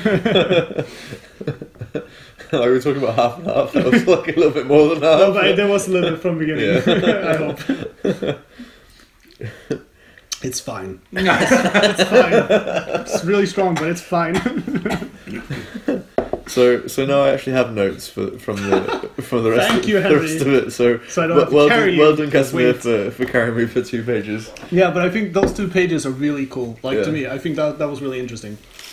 So I would definitely recommend people to read that. I think it's nice like starting with that as well, because it kind of gives you this overview and like if you know nothing, what is this about? You haven't read the Warriors book, you haven't really seen anything before. Hopefully you've listened to our podcast. Yeah, episode fucking 41. So many to listen to. So, how do we start? It says, the Book of the Infinite Legions. Yeah. So do you feel like this was actually like a book? I see. This seems like where it just explains a little bit about like. This is actually nice to actually finally get some kind of like not in a first person. Yeah, exactly. In world. Yeah, this is really just like how the demons work, essentially. Your 101 demons for dummies. Yeah, so it explains in like a way that about how exactly how you say that, how things work, like the So it kind of says for- physics of stuff. Yeah, physics of demons. But Yeah. it says, for example, that each god is split into many small parts, and these parts are the demons, essentially. So Yeah. they're all like a small manifestation of that god. Yeah, Which is weird because we're also talking about the fact we'll find out that there's demons which are not aligned. So are they Yeah. just part of Father Chaos or something? yeah, I guess. exactly. Okay. Because you have like some demons that are direct links to Father Chaos, like Yeah. the Herald, for example. Yeah, exactly. So he's actually like very fiercely aligned to Father Chaos. Yeah. And you kind of see they view like the human and elven gods as like a spiritual weakness in some way. Yeah. So they think of it like a bit of like you're so weak, you're so like narrow-minded that this is all you see. You don't see Yeah. the bigger picture of the like the dark gods.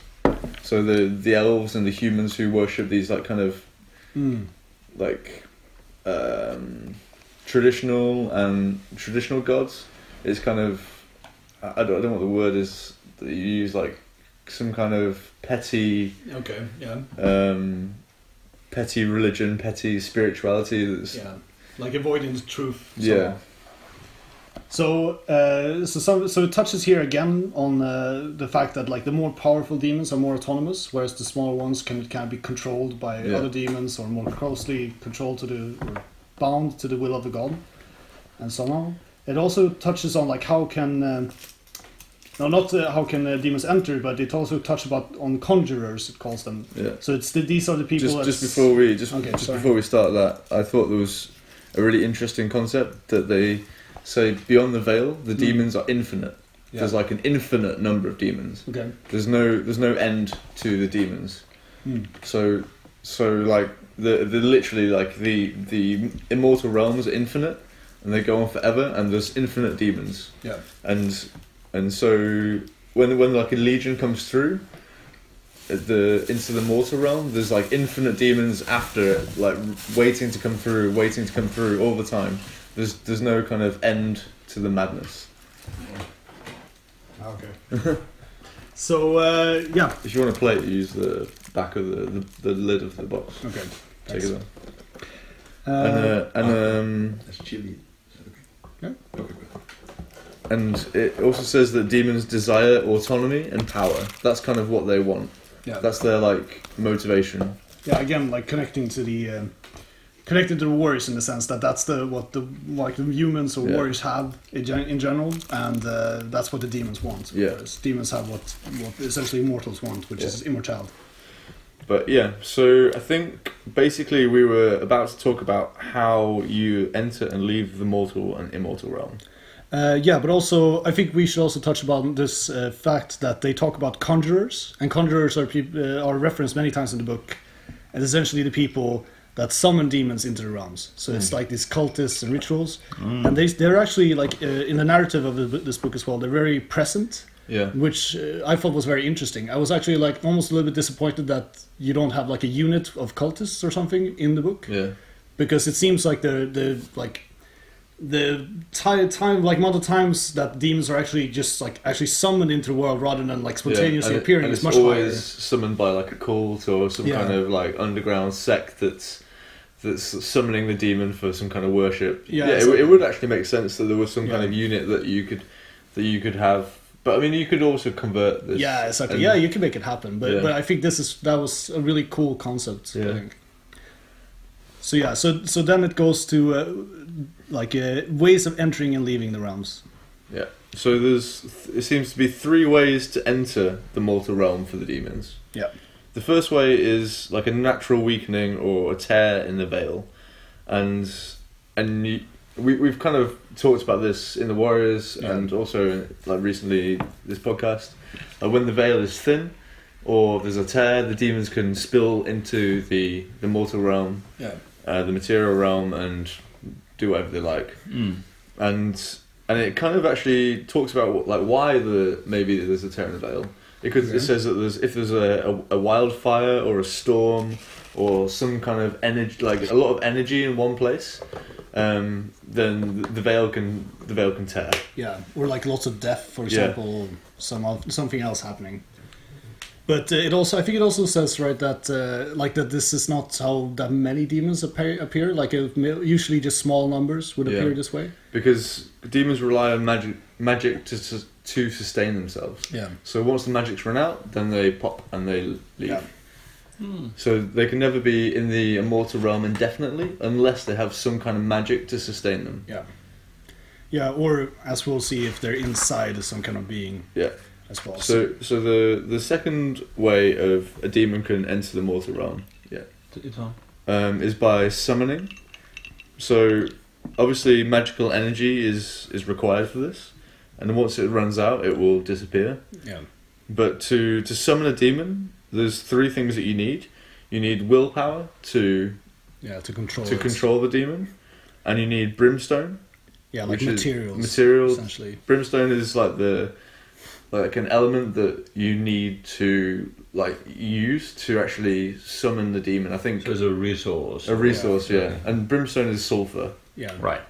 Which this was something I didn't know before. Brimstone is sulfur. Yeah. Brimstone is like another word for sulfur. Yeah. Because when I've always read fancy literature, I always thought that brimstone was just some made up thing. Fire and brimstone. Exactly. And but now I learned that it's actually a real thing. Yeah. The alchemical sign for brimstone is a triangle with on the bottom there's like a plus sign.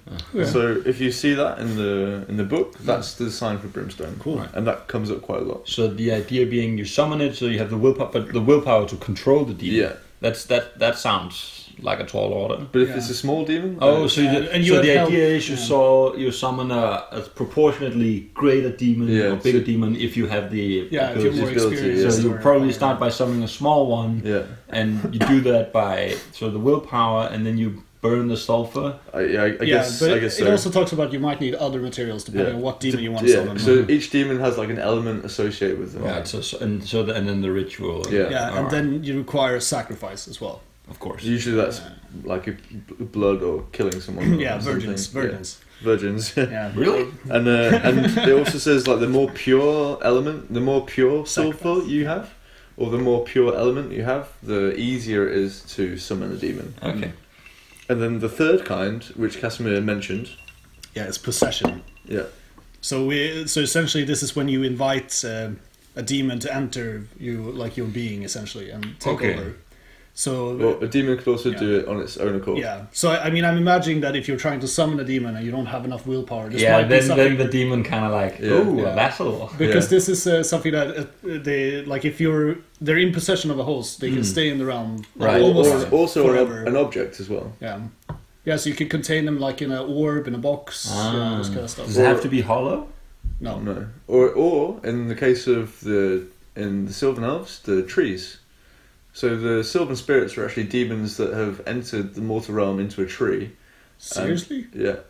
And then over time they've become they're like symbiosis with this tree. Yeah. And then because the magic of the tree, I guess, is sustaining them, they can life magic or something. They don't ever go back. Right. So over time they've become accustomed to being in the mortal realm, and now they're more in the mortal realm than they are in the immortal realm. So they actually learn to live with the forest and want to protect the realm. Is this in the Sylvan book? I'm not. I don't know. Maybe I'm saying revealing stuff I shouldn't be saying. Interesting. Because I don't remember from when I read it. It was such a long time ago. This is I don't know. I'm not really keyed down with it. This is the basic concept of why the tree spirits. That's really cool. How they are. I love the fact that they're connecting them together rather than having them segregated. It's also why they use divination magic. Ah, I see. As we will get to. So, as Casimir said, there's not much information on this one, but they can also enter through possession. Yeah. And then there's also 3 ways of leaving Mortal Realms. And that's, as Henry said, the depletion of magic in the area, so they can't sustain anymore.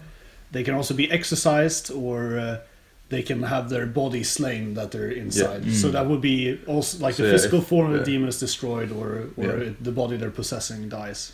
Yeah, then they go back. Yeah.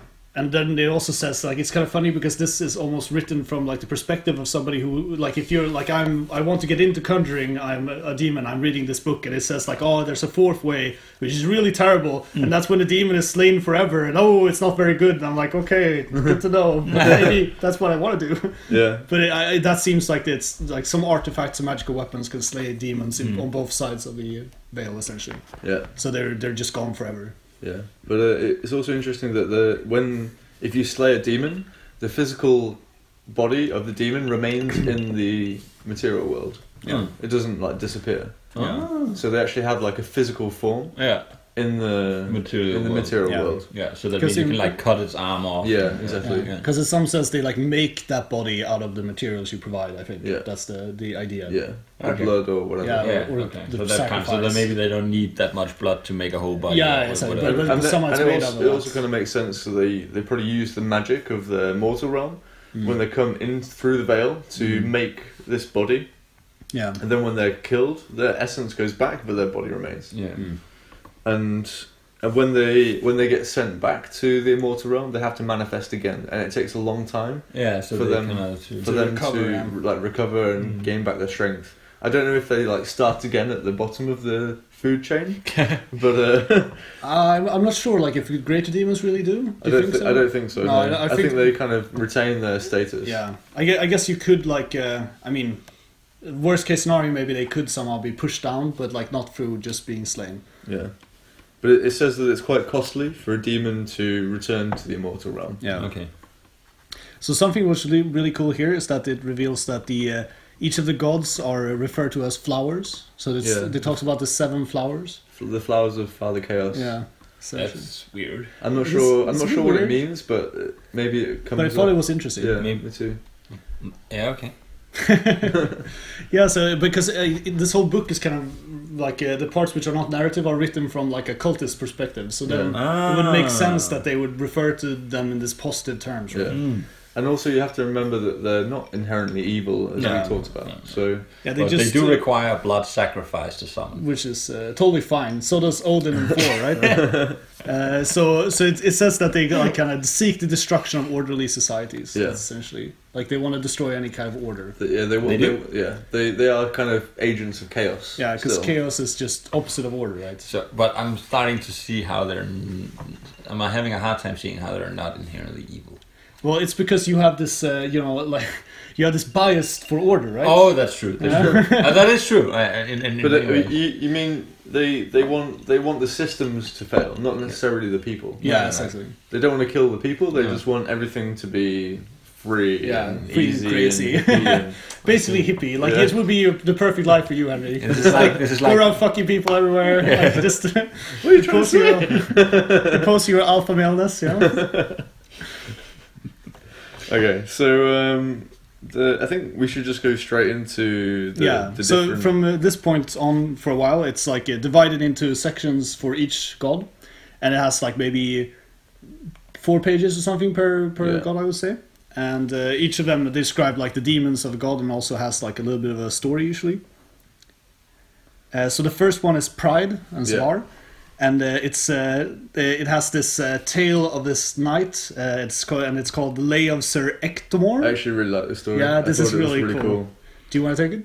Yeah, so the knight he's like he obviously has this kind of he wants to be the best knight he can, Yeah. and he hears about this demon or something in the forest that he wants that's causing some problems. This Equitane knight. Yeah. So he's like, I will slay the beast. So he goes into this like forest and he finds and it turns out to be a demon, and he fights the demon, and the demon is like much better than him, and the demon beats him, and instead of killing him, he's like, come back when you think you can beat me. But I think he also says like he pushes the sword away and it's like passable swordsmanship. Yeah. Like this guy has been training his whole life and he's almost like beating the demon, and the demon's like, meh. Yeah. It's like this is fine, I guess. Yeah, so he's like, okay, but he lets him live. So then the knight kind of goes off and like gallivanting, doing his quests and things. But in the back of his mind, he's always like, that guy. yeah. Who the fuck was that guy? he didn't even give me like he didn't even acknowledge that I by was killing like me, right? good. Or he didn't even see it fit to kill me. So he always has this like nagging feeling, and then after like training more and like becoming like even more of a don than he already is, he goes back and he's like, alright, I'm gonna fucking kill him this time. Yeah. And he goes back and he tries again, but then again the demon beats him, Yeah. and the same thing kind of happens. And I think over time, I'm a bit lost here. Whether does he go back again? I think it's like kind of this goes into montage now, where it's Okay, like, it doesn't okay, yeah. specifically talk about every time, but it Yeah. seems like he's been back several times. Sometimes, and the same thing happens again, and eventually he kind of succumbs to his pride because he all he cares about is beating the demon. and proving he's the best. Yeah. Essentially. So then finally he goes back, right? And he like the last time, and he beats the demon. Yeah. And then he's like, haha, I finally fucking beaten you. And he's like, yeah, good, you've finally graduated your school of pride, essentially. Yeah. And so he becomes a follower of pride. Yeah. And then like in that moment he realizes that the demon is right, that he's been let everything be himself be consumed by this pride. Yeah, so he's totally devoted to pride. Yeah. Actually. So does he become a chaos knight then, or a warrior knight? Yeah. Well, essentially, Yeah, I would guess. Yeah, I mean, It doesn't really go into it, but yeah. So I mean, so essentially, it seems like the demon was almost sent there to like recruit people to pride through this way, and like the people who are not worthy to even be part, worship pride, he just kills them. But then he sees some potential. He's like, I saw some potential in you, old boy. I like that the demons are mischievous. Is that the word? Yeah, mischievous. Yeah, I love that. I love this one as well. This was actually a really, really cool story. Yeah. So, and this demon seems to be the thing that they touch on next, which is the Omen of Savar, which is this greater demon of. And this is the chap that's on the front of the scroll. So, is this the artwork, or which artwork? I don't think it's this artwork exactly. Yeah, I guess we'll see it later. Yeah, you can have a look at the scroll. So. Yeah. Now we go into. It's really cool artwork. Look at this bad boy. Oh yeah, this is the one. Yeah, I love this. Is insanely cool. That's one of the best ones. So it's this like this could have been the front cover. Yeah. So it's like this very dark, like it has very good lighting, the picture. Yeah. And it's like a big demon who's holding somebody by the throat. Essentially, and it's like bare-breasted with like a shoulder plate. And has the mark of the god on his chest and on his shoulder. And it doesn't have any eyes. It's actually really fucking spooky. Yeah, it's really very cool. spooky. Yeah. And I think this relates, like I think this artwork is actually a scene from the story that we see now. Yeah. So here we enter like the main narrative of the book. So for Christopher in the Warriors book, there was essentially like a narrative going, like a story going through the whole book, and a lot like pieces like this, like Lay of this Night, for example, which were not part of the narrative, but then every so often it like went back to this character. It was like going through his journey essentially, and this happens in this book as well. Okay. So you want to hear something really interesting? Yeah. Sure. So I'm not sure, but do you remember the story in the Warriors book about the Wrath story, where there's a scourge, and there's like a child who like the family is killed, and there's like a girl. I think this is the girl. Yeah, that's what I thought as well. That's what I thought, but I'm not sure. But I think it's the same one. All these, I always love it when a story has these like unspoken, non-connected. Yeah.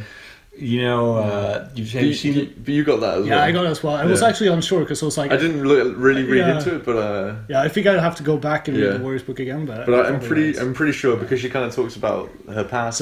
So we should talk about this person before we go into this. So we follow this Inquisitor for the Keepers of the Veil. Yeah. And she calls herself a demon hunter. So it's some kind of like society. Yeah. Like a Van Helsing type thing. Which kind of, this seems like they're like these kind of people who make sure that like they kill demons and make sure that the veil is intact to protect Mother Cosmos or something. Yeah. I think she's called Leonora Dimitriou or something like that. And Dimitri. So the thing which I thought was really weird about this though was that when we read the Warriors book, I got the impression that a lot of people like demons were these unknown entities that people didn't know, like have names for them or know what they are, but like throughout this book it seems like tons of people have very detailed and specific knowledge about like what demon is what and Yeah. how do you classify them. And There seems to stuff. be like a lot of books written, and there's Yeah. like a lot of knowledge. Yeah, it seems like general even knowledge. like normal peasants are like, oh yeah, that's a demon. Like Yeah. I maybe haven't seen one before, but I've heard about it. You know, like, I'm like, okay, But I it's a think bit that's weird. I think that's interesting because it kind of gives more context and setting Yeah, to the scope of the book. Yeah. Because it means that you can easily imagine how a demon army can come onto a table and fight against any of the factions. Yeah, without being just total chaos. Yeah, without being like random. Yeah, and I think if we're drawing parallels to Games Workshop, I think this is good because in the Games Workshop stuff they always went hardcore with this idea that all of the like demons were like nobody knew what they were, and every time that there's a demon appearing, it's like, you know, the beginning of a zombie movie when they're like, oh, what is that? I don't understand, you know. And you're like, yeah, but come on, dude, you've been fighting like, you know, in these battles like fucking 50 times. You should know by now that that's a bloodletter, you know? Yeah. Exactly. Yeah, but so in that sense I like it, but I wasn't sure about the whole idea of the Keepers of Vale because it was a little bit weird. It's like these like really like Van Helsing people walk around in hoods and like have little crossbows and pistols and like she has like a wrist watch like gizmo thing that like shoots silver bullets and stuff. yeah, exactly. I'm like For some reason, steampunk always seems to sneak into these things, Yeah, right? exactly. It was kind of a bit like Assassin's Creed-y exactly. almost. That's what I thought as well. So she's investigating this I guess this cultist who summoned a demon, and she goes to his cottage, I think, or hut, and she finds him dead, and summoning like circle, like it seems like he summoned something that's escaped essentially. And also there's like you kind of get this reference to sulfur or brimstone again, so you can tell that there's like you kind of throughout these stories you get these kind of references to the way that the demons are summoned. So he's trying to use this brimstone to summon the demon, and you get the smell of the brimstone, and you see like traces of these elements that they use and things like that. Yeah, exactly. And here I think she finds this grimoire as well, where he's like detailing. So I think later we get like a little excerpt for his own book as well, where we see like his journey through summoning demons and how he progresses and so on, and what he tries to do. And finally he tries to summon this Omen of Savar, which is a greater demon, and he's overpowered by it essentially because he doesn't have the will to control it. So she chases the demon out. This is the part when she chases it out, and she finds it in like a abandoned monastery or something, or like a building, a ruined building. And then I think this was really cool because it's a demon of pride, right? So she's like, so when she finds it, it like ambushes her and knocks her down. And she's like, oh shit, it's a demon of pride. What should I do? Okay, I just have to appeal to its ego. Yeah. So then she's like, oh, you're super cool, and I'm just like here as a cultist and stuff. Yeah. And it kind of believes her. And then like her like little sigil of the keeper thing like falls out of her cloak, and it's like, fuck you, keepers. Got you, put you out there. Exactly. And when she's like, oh, you're so cool, I'm trying to, but then and I think that's when the artwork is, because it says something about like he picks her up by her throat and holds her up, and I think that's depicted in the artwork. But I like this as well, because obviously she knows the demon by the sight, so she can see, okay, this is a demon of pride, so she kind of knows what to do in this situation. So as you say, there is this knowledge of the demon specifically. Yeah. And do you want to talk about how she defeats it? Yeah, I think this was a little bit bullshit though. It was a bit like so she has this orb of something. I didn't write down what the name of the orb was, but she has the orb of sucking magic out of the air essentially. Okay. So it's like it's a fucking greater demon. This is the thing which like decimates units in the game. Yeah. She just picks out this magic one of the device best and then clicks it, and all the magic disappears, and the demon's like, no. It's like a genie into a bottle, or It's just like Ghostbusters. Yeah, you know Ghostbusters where they suck it into the vacuum Yeah. It's just like that. Exactly how it happens. So, I mean, I think when I read this, I'm like, but why is this in the world? Because why is this not a magic item which you can buy in a book where it's just like, oh, I meet demons, click, oh, I don't meet demons anymore. That's probably why. why don't they mass produce it? Yeah, exactly. but it explains later why it's not mass produced. Yeah. But and by the end of the book, it's this specific one is destroyed. So. But still, I thought it was like a little bit stupid. that like a way of handling it essentially. So the little diagram here, I just want Ooh, to more diagrams. talk about the little symbology thing. So one of the symbols here is for Saturn, and I think the other one is for an element, and I think it's tin. Okay. But I'm not 100% sure. I need to do a little bit more research on this one, or it could actually be lead. So maybe this is something you need to summon pride so, demons. So I think lead is the element associated with pride. Yeah.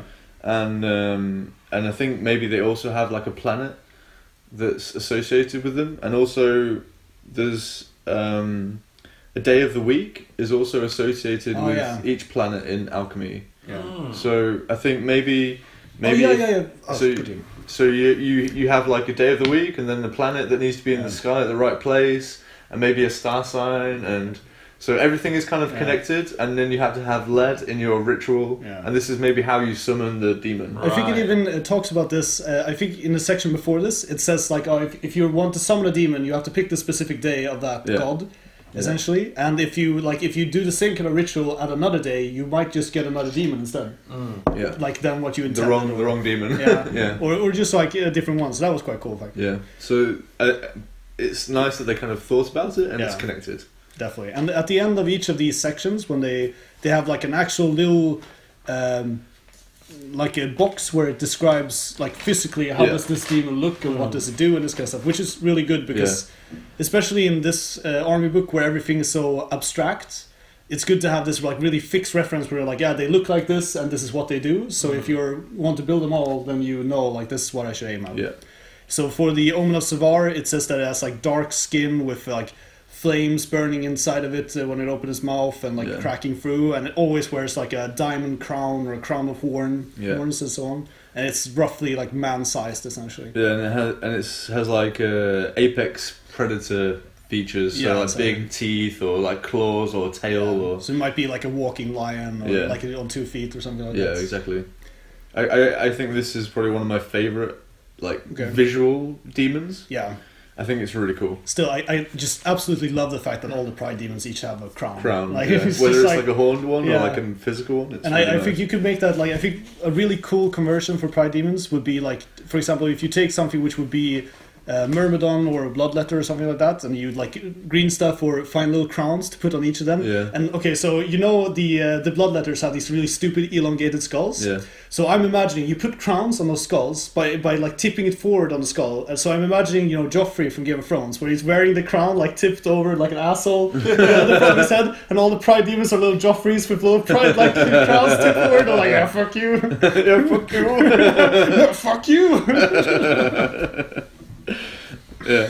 So definitely make something cool there. So the next one. So these are actually all the different pride demons together, right? Yeah. So there's actually only 2 clearly devoted demons per god. Per god, yeah. So there's you one have greater a great demon demon and then a unit. Yeah. So a greater and a lesser. So the pride demons are called Blazing Glories.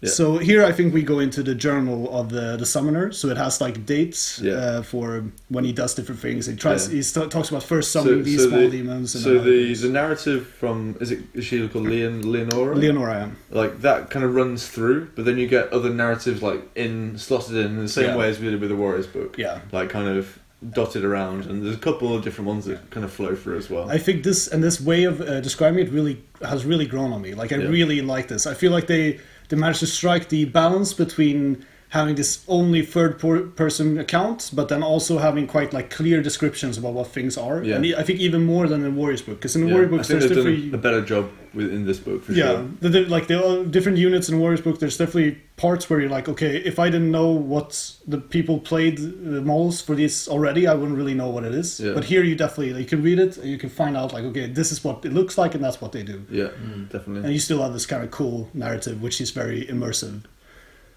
Yeah, so the Blazing Glories, these are kind of like mini omens. Yeah. So they're I'm not sure what base size they are or anything like that. Maybe you could check for us. Blazing Glories. Blazing Glories. Because this is what I like. Yeah. Sorry. This is what I imagined, like my conversion of little Joffreys being like the Bloodletters, but then I wasn't sure because Myrmidons are kind of also on 25mm bases. Yeah, these are also 25s. I don't know. I guess we'll see now. But yeah, I probably, I guess. So something we could touch on while it looks for this is that here it has like dates for each of his journal entries into this grimoire, and the months are weird in this world. And I think maybe this is something you like that you could talk about, since you're a little bit more involved in the fluff. Because some of the months are the same months that we have. I think like September maybe is Saremba. Yeah, like some of them are very similar or the same, but then some of August. them are like super different, like just like weird. Yeah. So, and I was like, well, so do you know like why, or do you have a calendar somewhere you can like so one can look up what the months are? I think I'm just gonna do a quick Google search now. I have the base size as an intermission. Go for it. It's 50 by 50, and it's a large beast, and it's flying, or it can be flying with light troops, blazing glories, right? Oh, cool. What is it? What was it described as? It's like a mini version of the Ominous Avar, I think. Which was The Ominous Avar is like it's man-sized though. I think that's the one which is on a 25. So maybe it's a bigger version of it. Glorious Avar, varied but always crowned, resemble exalted heralds. Okay, yeah. So it's like mini demon princes essentially. Yeah. Which makes sense if they fly. Oh, that's actually really cool. This is what you should use your angel for. yeah, but Fucking flying demon prince are just in a unit. yeah, but it's a unit, like you said. Do you like one demon prince? Have a whole unit. Yeah. You can't have unit because it's a single model. Ah, damn it. But you can have 2 in your army. Okay. Can I join them together? No. So my archaeology history approach to the months, I think if you think about how our calendar, how the names are taken from. Yeah, So- it's from like Greek gods and shit, like. Yeah, or Roman. Yeah, It's which probably is the same shit, right? more right. Like you have January, which is Julius Caesar, Yeah, and August, which is Octavian. yeah, Augustus, right? Yeah, Augustus. So our months are derived from these things. Yeah, But I guess in the Ninth Age, yeah. we don't have the same history. Oh, So I think the months in the calendar of the Ninth Age are probably more referring to like gods in the Ninth Age rather than our yeah, of course. gods in our Yeah. world. So I think that's where it's referenced to. But at the same time, I don't know exactly what Yeah. they're referencing. It would be really nice if they actually released like a little Ninth-Age calendar, which you could like print out and keep on your wall if you're a real nerd and like you use. Nerd. Really cool. But It's like some artwork. And what stuff. did you take from this story About about like, the Blazing Glories?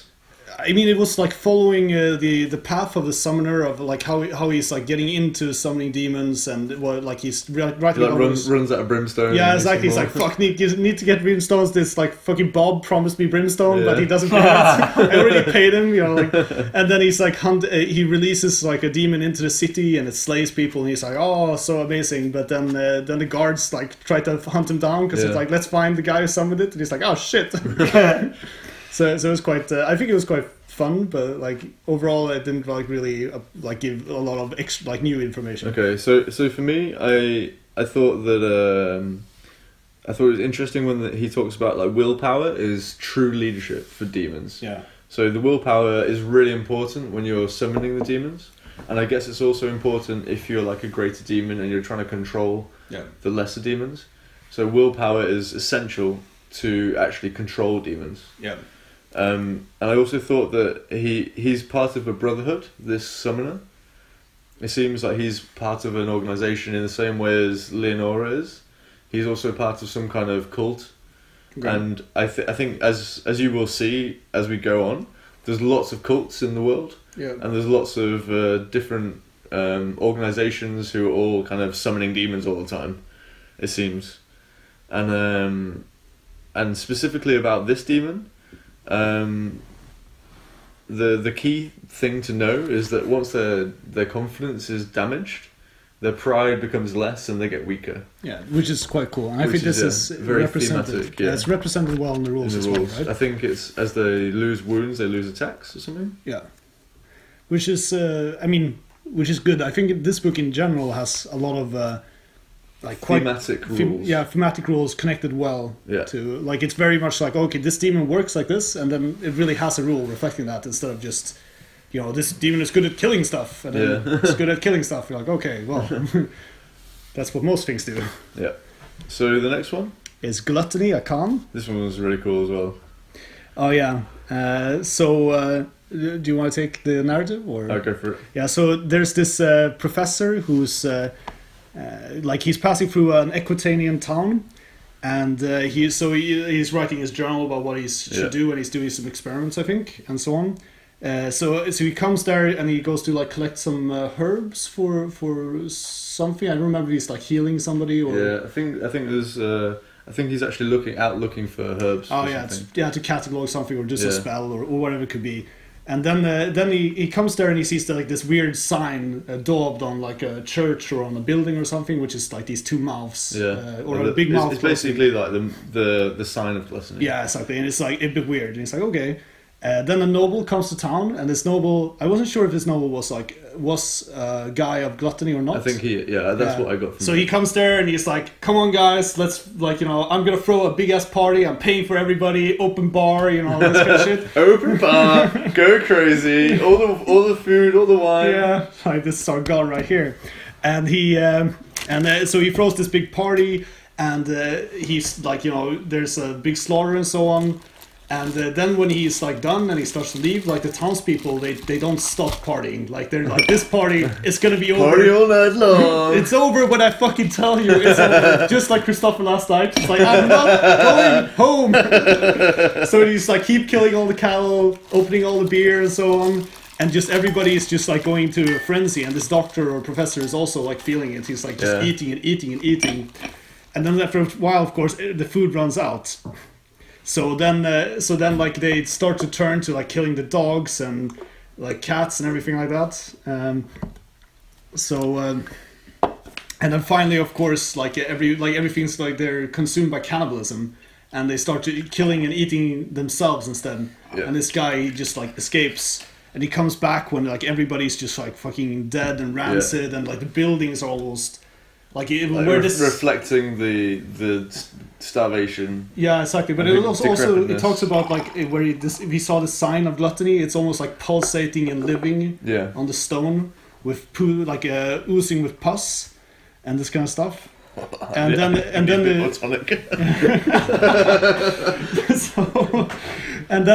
this guy, he escapes, and he talks about like when he writes this, he's like, yeah, but I don't even want to eat anymore. Like I'm so disgusted by this so much. Doesn't he starve to death? Yeah, exactly. So then it says like that they found this journal in his study or whatever, where he starved to death because he didn't eat, because he was so disgusted by like the thought of like consumption and all this kind of stuff that he did there, which I thought was really nice. It was really cool. Yeah. And the thing which I took away from this is that finally I can have like some more ammunition in the fact that this is really the god which is most reflective of Nurgle. Yeah. Like, I mean, like if you have Nurgle models and we report them over, they're not fucking sloth demons. No. They're demons of gluttony. Yeah. And I think that because this is something people, I think in general, don't like understand. Like what it's that they just take the Nurgle army and they're like, yeah, which mark gives me which favor gives me toughness. Oh, that's the Nurgle one. But like this is not the case. Like I mean, there's nothing about like mutated or like rancid about the like sloth worshippers and so on. It's like the gluttony ones, because they eat so much that they like start to become fat and bulbous and corrupted and so on. And before I wasn't really sure how it reflected it that well, but now I really see it when I'm reading it. Yeah, so it's really cool. Yeah, I like this one as well. So you need to drink. Oh yeah, of course. And then the next one is the Maw. Morv-Arkan. And this one is also really cool. So we're back to the narrative of the Demon Hunter. Yeah, Leonora. So again, we have all these symbols, and Symbol guy. and you have like the hand signals, like the Spider-Man type thing. Yeah, exactly. Holding on like your pinky and your index finger. And you have like the signs of the moon, and I think I didn't write anything down. It's the same narrative as Casimir said, and it actually gives you a place as well. It's called Zalos, and I'm not sure if this is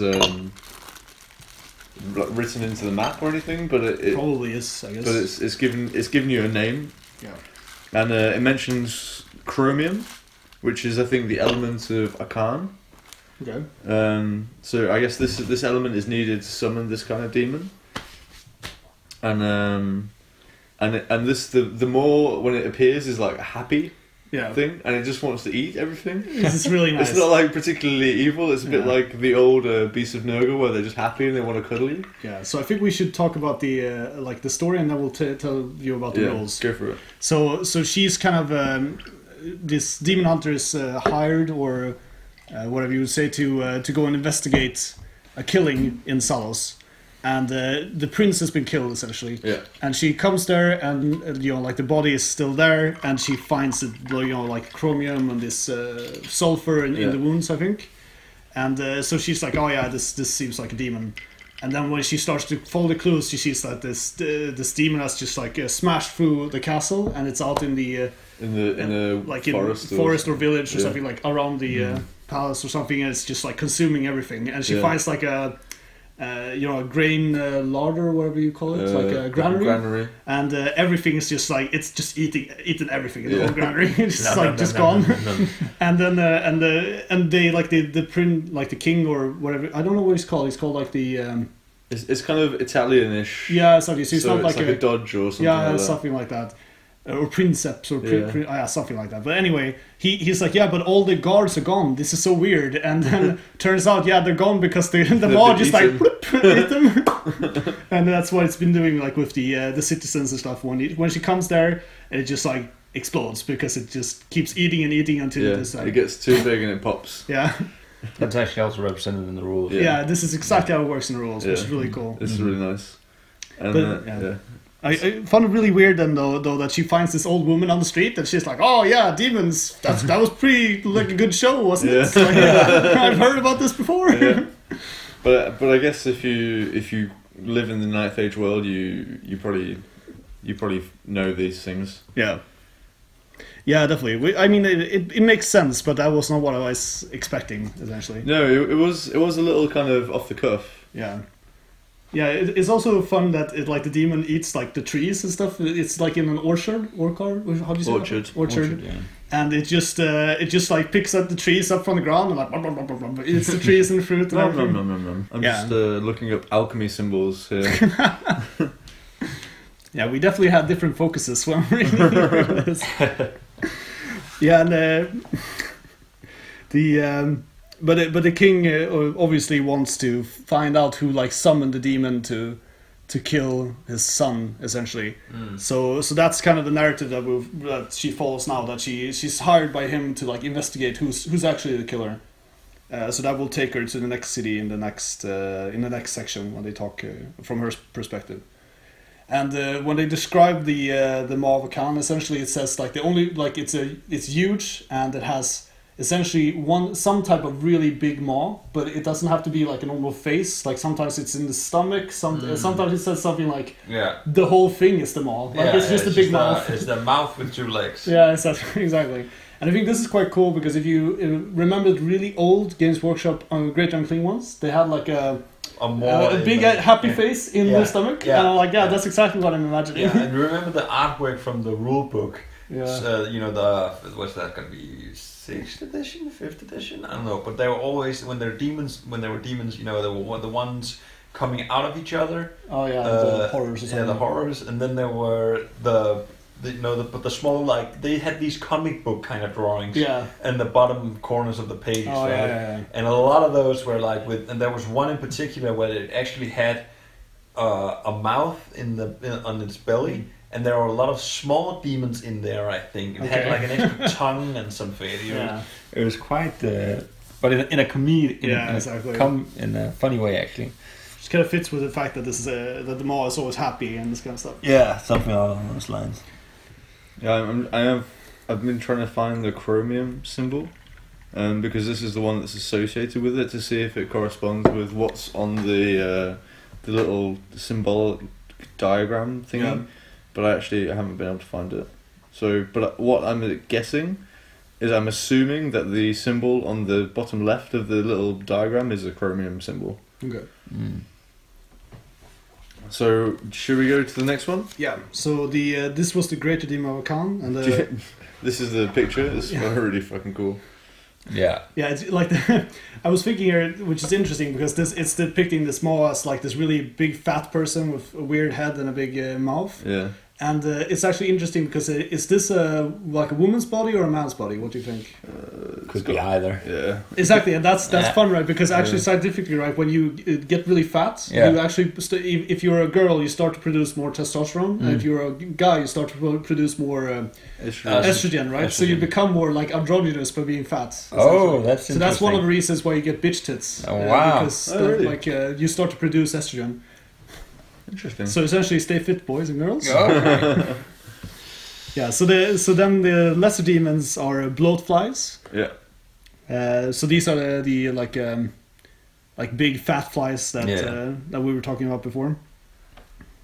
We talked about those, yeah. Yeah, but So the story here is it a bar or something? yeah, I think this was relatively interesting because it's like somebody visiting a bar, and the innkeeper is a bit weird. He's like wearing spectacles all the time and this kind of Well, stuff. this is LeBron, right? Maybe I didn't write like- his name. Classic black guy name. LeBron. I didn't think about that, but you're right. My notes say LeBron is Cyclops from X-Men, but I don't remember. I don't remember why I wrote that. I do. I remember. I'll tell you why. So basically, this like they're. Oh, this is really interesting. This one. This is cool. Yeah, carry on. Okay, so somebody visits the bar and the innkeeper is weird. Yeah. And apparently the innkeeper like does weird magic tricks and stuff. for money and so on. Just to interrupt you. Yeah. There's also like ogres and goblins in the bar. Yeah, which is quite And cool. so they like all drinking together. So you can kind of. It's like a multinational thing. And Is this the one actually when it's actually Iron Crowns or something who are like actually boozing in this bar? There was one of the it's one of the stories I think where there actually are like a company it's of Iron Industria. Crowns. Yeah, so maybe that's where the Iron Crowns Yeah, are. perhaps. Yeah. So anyway, but that would be a reason for all of these people collaborating, Yeah, right? my point is that in the Ninth Age, there's no like racism between like ogres and goblins and humans. Everyone's there might be racism, but they still coexist, right? yeah, they kind of coexist and they can drink in the same bar together. Yeah. and stuff. Oh, really? Yeah. I didn't know that. Yeah, which that's is cool. quite cool. Okay, So like I know in Avras like goblins and stuff live in the human city. Yeah. And they have like their own like enclaves and Yeah, stuff. so this like one of the goblin, which is one of the icons, I guess, for the Jewish Ninth quarter. Age. He's like the dwarves. Sorry. he's like a merchant who travels around in Yeah. human cities selling like small goblins and stuff. So the bar is attacked by these bloatflies, and like chaos ensues. And this guy is attacked by whose narrative we're following is attacked by a bloatfly, and the innkeeper saves him by taking off his spectacles and like burning the demon with his eyes. Like, Cyclops from X-Men. Yeah. Okay. and then so he's but then he's taken in by the innkeeper, and then it turns out the innkeeper is possessed by a demon. And so that's why the bloatflies came to the bar, because this demon like found out that if I possess this guy, then I could just stay in the mortal realms forever, and here I'm free. Yeah, And he's not like a greater demon. He's just like a small time demon. Yeah, and he possesses. That makes sense. That because they're sentient, right? But he runs out of magic, so he has to consume darkstone powder, which is like the vermin So vermin he's, like, swarm. snorting cocaine. So he's always essentially. like snorting the darkstone, so he can like maintain himself in the body in the material world, which is really cool. Yeah. So it's Cyclops from X-Men doing lines of darkstone on the bar every night.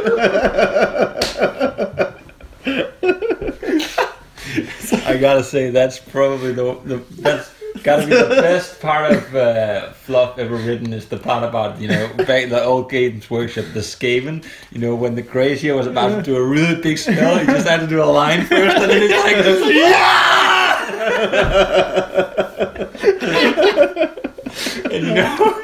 And the rats in 8th edition. They really like their warpstone, right? Yeah. They wanted the warpstone. That was what it was Is that all what it was about. called? Yeah, Warpstone, warpstone. Yeah. yeah. And the moon. The moon was made out of warpstone. We don't really know too much about darkstone. though. Yeah, I'm really looking forward to Vermis one Yeah. book to see more of that. But so it turns out that one of the characteristics of being possessed is that your eyes glow. So that's why he's always wearing glasses as well. It's not just like he releases. He's not like Cyclops in the sense that he takes his glasses off and like shoots it. Yeah, it's more like then that's when he was like doing some spell or something. But like normally he keeps them on because otherwise people will see his glowing eyes essentially.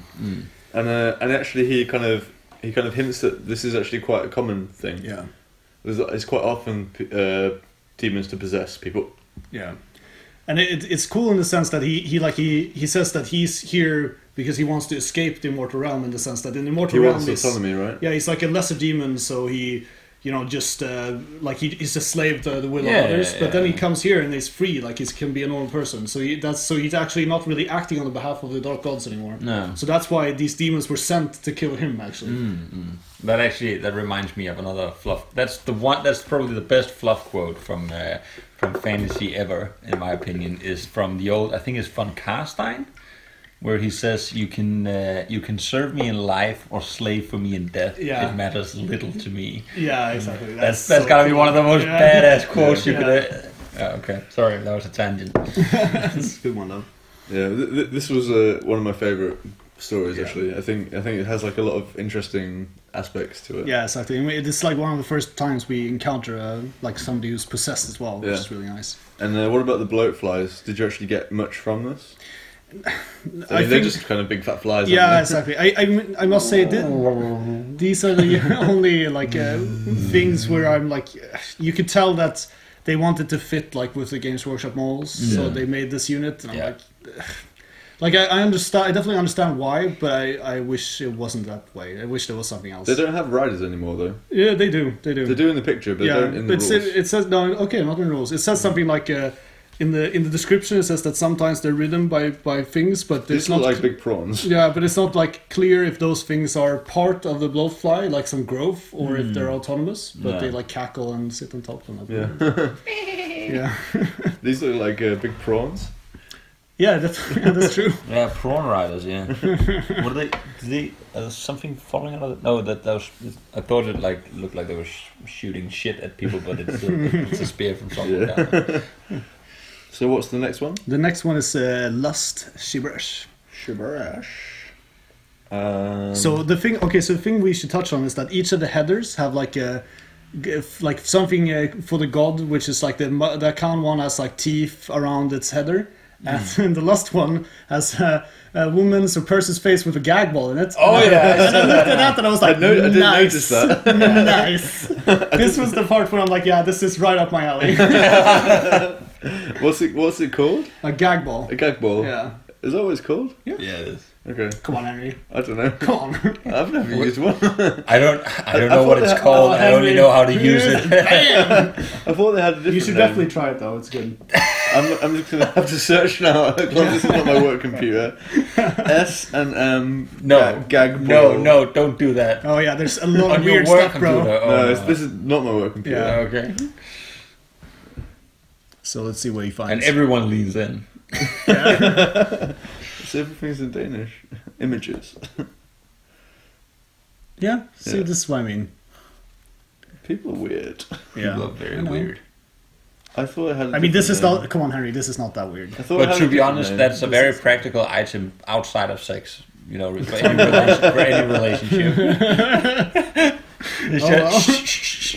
This one is like it proper goes into your mouth, like it's Yeah, like like there's ones which are like which you can find, which is like it's a ball on the outside, but then it's also like a penis shaped on the inside. Yeah, there you go. So it's like you put like a little dick penis. shape, so you put like a dick in your mouth. Yeah, exactly. But I mean, maybe that That's turns people huge. on. Look at that. Yeah, That can't be pleasant. No. that's the point. That's the point. Yeah, I mean, like that. I mean, S&M, right? You're supposed to be like in some discomfort, and that causes pleasure in some sense. Really?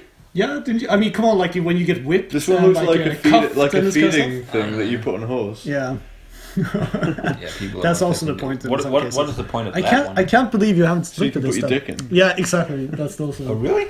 How have you? What have you been doing your whole lives? Come on, I don't know. I mean, what have you? The question is, what have you been doing? putting Really? gag balls on girls? Really? Like, yeah. I mean, it's not that weird.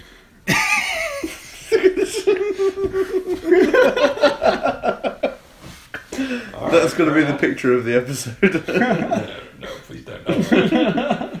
Go Come on, like you could get so much worse on the internet. Yeah, I just thought it had a different name. Okay, well, Anyway. it's good that I could be here to educate guys. Yeah. Thank you very much for that. You're very Learn welcome. something new every day. Now you know what you'll be getting from birthday gift from me. How much did she get paid to advertise this? Paid. How much I get paid? How much did she get paid? Yeah. Well, Wait. There was a funny one. It was another Asian woman. I mean, this is the weirdest That's the one. best one. She looks like she's like going to the dentist or something, and then Yeah. apparently she has a gag on her mouth instead. Where were we?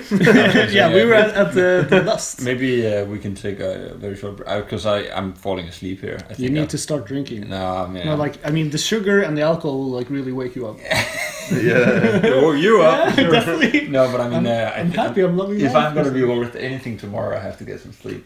So break in the sense that you're leaving is what you're Yeah, saying. I'm thinking of leaving. Yeah, no worries. To be honest, if that's alright with you guys. Yeah. No, you can't leave. Because it is. Get the gag ball, Henry. S&M gag ball nipple clamp combo. $3.92. Free shipping. Get this from you. Oh wow. Alright. Let me read you this. Yeah, sure. So, a gag is a device sometimes worn during sexual bondage and BDSM roleplay. Nice. Gags are usually associated with roleplays involving bondage, but that is not necessarily the case. The person who wears the gag is regarded as the submissive partner, while the other is regarded as the dominant one. Now it gets interesting. Yeah, this is all. Plot thickens. People may wear gags for a variety of reasons. Some people derive erotic pleasure from a gag, either submissive or dominant role. When combined with other physical restraints, the wearing of a gag can increase the wearer's sense of helplessness and anxiety level within the BDSM scene by rendering them unable to speak during sexual activity, which some people enjoy. For some people, gags have connotations of punishment and control, and thus can be used as a form of humiliation. To some, wearing a gag without restraints is still an act of humiliation, as is an open mouth gag. Some fetishists are sexually aroused by the sound gag people make when they try to speak, or by seeing a person drool uncontrollably. Oh man. The type of gag used depends on the tastes of the parties and the type of roleplay scene, what is available at the time, and safety considerations. Safety considerations. Some gags are designed to fill the mouth, while others are designed to provide access to the mouth by forcing the mouth open. Gags may be classified as over the mouth, mouth stuffing, or mouth opening. When a person is sexually aroused by gags, it may be considered a paraphilia. Not sure what that means. One specific gag paraphilia relates to video depictions in which the captor gags the damsel in distress to stop her screaming for help. Some people are sexually aroused by such imagery, even if there is no nudity or sexual act present, even if the victim is only gagged but not restrained in any way. Interesting. Cool. This is all on the podcast, by the way. Great. Yeah, I'm like actually just thinking about like it's gonna be on the internet when I'm like, yeah, gag balls are pretty normal. A wiffle gag is a simple ball gag that replaces the standard solid rubber ball with a plastic ball similar to the one used in a game of floorball. It's generally safer due to the constant airflow. Oh man. Okay, so back to So, Lost. yeah, continuing without Christopher, he had to take a rain check. Yeah, so basically he's a pussy, is what we're saying. We're second night in a row and Yeah, come on. going strong. Definitely. So we before we went off on a tangent about ball gags. Don't know if that's going to be in the show or not. Yeah, we'll see. There's like a cool there's like an interesting lust picture depicting someone with like a ball in the mouth. Yeah. So I mean, like, which is very. I didn't even notice it, so it's quite well hidden. Yeah, exactly. I mean, that's why I like there's these details Yeah. which you notice, like you might notice the second time you look through it, and it's. But I mean, it's very depictive of like S&M and this kind of fetishist stuff, which would connect to Chibaresh in general. Yeah. So I didn't make that many notes on this initial story. Okay, so I mean, I think this one was relatively interesting. It's like so it's this. It's an interview with a woman called the Devil Woman of Tyrolia or something, And it's basically the Inquisition or a trial who like the records of them interviewing her, and she talks about like how she came into contact with this like coven, like Lust Coven or something, and she's like rescued from like she's a slave like at some quarry or something, and these warriors come and rescue her. And she's like, oh, surely you must know about me because she's a summoner or conjurer. She summoned demons. She's like, oh, I summoned these demons who killed this. And they're like, yes, we know about you. Come with us. And they take her to this mountain or something where underneath the mountain there seems to be like just a coven of just like orgies, like a lust orgy coven. And orgy den. Yes, essentially, yes. And then she comes there and she's like, she's taking into this vision where essentially she seems to be like an escaped nun or something, and in the vision there's like this dude, and she like basically like she sees her like a mother superior come and like berate her about something, and then there's a dude next to her and she just like fucks him right in front of her, and that's like her test to show that she embraces lust with no like no question, no hesitation at all. And then then she reveals that this guy was actually like a greater demon of lust that she had sex with. So apparently they have dicks, is what I learned. Dicks and pussies. Everything they want essentially. Yeah. And then and essentially she's in this, and it tells her that, well, you can come to like, she's like, wow, can I stay in this paradise? Because she sees like tons of demons and cultists just cavorting and having sex everywhere and pleasure and this kind of stuff. And the demon is like, I mean, like, this is all we want to do. We just want to stay here and fuck, essentially. Yeah. And all you have to do is you have to go on, like, little missionary quests every, like, few months or a year or something to try to bring more people here. But otherwise, just stay, have fun. I'm like, okay. And then apparently she got caught when she was missionary somewhere. Missionarying. Yeah, whatever you call it, like a little Mormon, where she's like knocking on doors, like, hello, wanna fuck? Imagine that, like, instead of Jehovah's Witnesses knocking at your door, you get like sexy cultist. Hello. Yeah, have you heard about this religion? It's the best one. Yeah, I thought this one was okay, but it was a little, like, as we said, lust is kind of... Yeah, I think it was kind of fun, but it wasn't like that interesting. It's not that interesting, it's not that original, it's kind of what it is. Yeah, but I think it seems to me that they struggled to make lust more interesting, but they like couldn't get anywhere, which I can understand. Yeah. I'm not sure either what I would do, really. No, it's a tough ask. Yeah. So the next one is the courtesan. Yeah, which is the greater demon of the Chiresh. So we're back to the narrative of Leonora. Yes. And you get this Order of the Equilateral. Yeah, that's kind of funny. Order of the Triangle. So she's like she follows the lead, like a lead from this murder. Yeah. To a different city, and the city. Do you remember what it's called? No. I think you could probably find it there somewhere. Have a look. But anyway, she comes there, and there's this guy who's apparently the Duke of the city. It's like called like Sivisina. Sivisina, okay. And like the guy who's ruling in the city, he's like really harsh and like treating his population really badly. And so she finds out that in the city there's this cult, which is the cult of the Equilateral, which are planning to like rise up and overthrow this guy who's abusing the people, essentially. And these guys seem to be like kind of nice somehow, because so she goes in there and she meets this woman who's possessed by a demon. Yeah. And like when she's in the catacombs, she encounters this courtesan Lust, and who like strikes her down and brings her to like the cultists. And when she's with the cultists, this like woman who's possessed by a demon just like explains that like not everybody's evil, essentially. She's basically she's kind of saying like we're not trying to kill everyone. Yeah, we're actually trying to help everyone. Yeah, like they're using the demons to like bring down the tyrant. Yeah, rather than like for their own gain. Obviously they'll gain by bringing down the tyrant, but they're not necessarily evil. Is basically the idea. And again, you have Brimstone. Yeah, which is kind of referenced again. Did you get the element of lust here? Because I didn't take any notes. Let me see. No, I didn't get the element of lust. It's probably in there somewhere, I guess. But after she's had this speech, you know, like, and the demon hunter is like, oh, fuck you, like, you're evil, you know, like, I don't believe you. She's like, okay, sure, believe whatever the fuck you want, and then she just, like, lets her go, Yeah. essentially, just like that, and lets her go away. But the thing I found weird was that then like, this Leonora, she just goes back to the city she came from. She doesn't, like, alert the authorities of this cult, No. like, in the city, which was, like, a little bit, is that, like...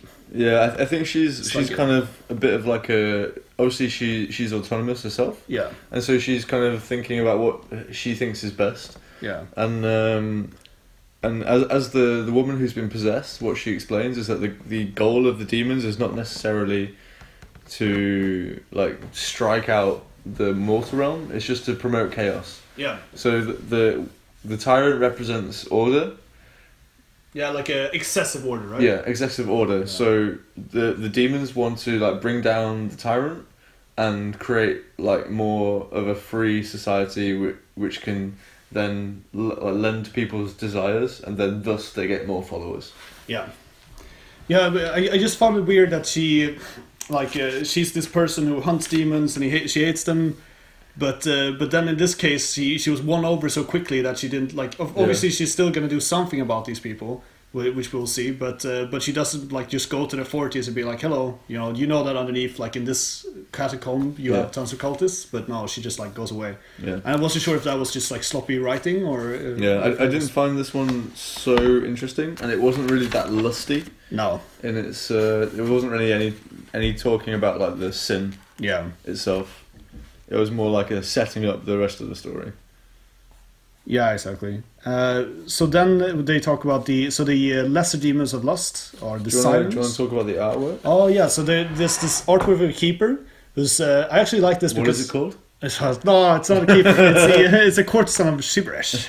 Drink. Yeah, and So it's like it's huge actually. Yeah. It's massive. what I like about this is that it's a really massive dude, like a massive lanky dude essentially with a big loincloth. So Yeah. it hides his probably prestigious dong on the neck. Could be a dong, could be Yeah. a pussy. Never, Like, or just don't both. know. Like, or why not- both. why not maybe, both? Maybe one above the other. and then it Yeah, can exactly. And there's like Fuck itself if it wants. yeah, why not?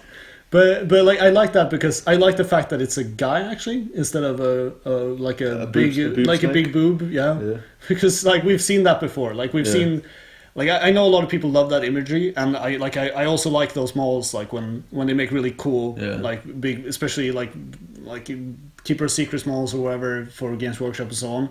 But this one actually, like, he looks to me, he looks like one of those like depraved people, like guys who like who star in pornos, if you know what I mean. Like not the fat dudes who fuck little girls, but like this guy who looks like he's he's doing cocaine and recording pornos. That's like essentially what I get from that. So he doesn't eat enough, but he like has a lot of sex. Yeah, I can see that. I think for me it reminds me a bit of Pan's Labyrinth. The guy in Pan's Labyrinth with like no eyes. Yeah, he has the same kind of build and Yeah, face. yeah. Because he has like a burning face. Yeah, it has like a burning like head thing on. It's really cool image. Yeah. And like these like horns that are like stuck into the flesh, a bit kind of like S&M type thingy. Yeah. Yeah, nice. It's a nice image. Yeah, definitely. It's like the artwork overall. As always. It's always fantastic. fucking amazing.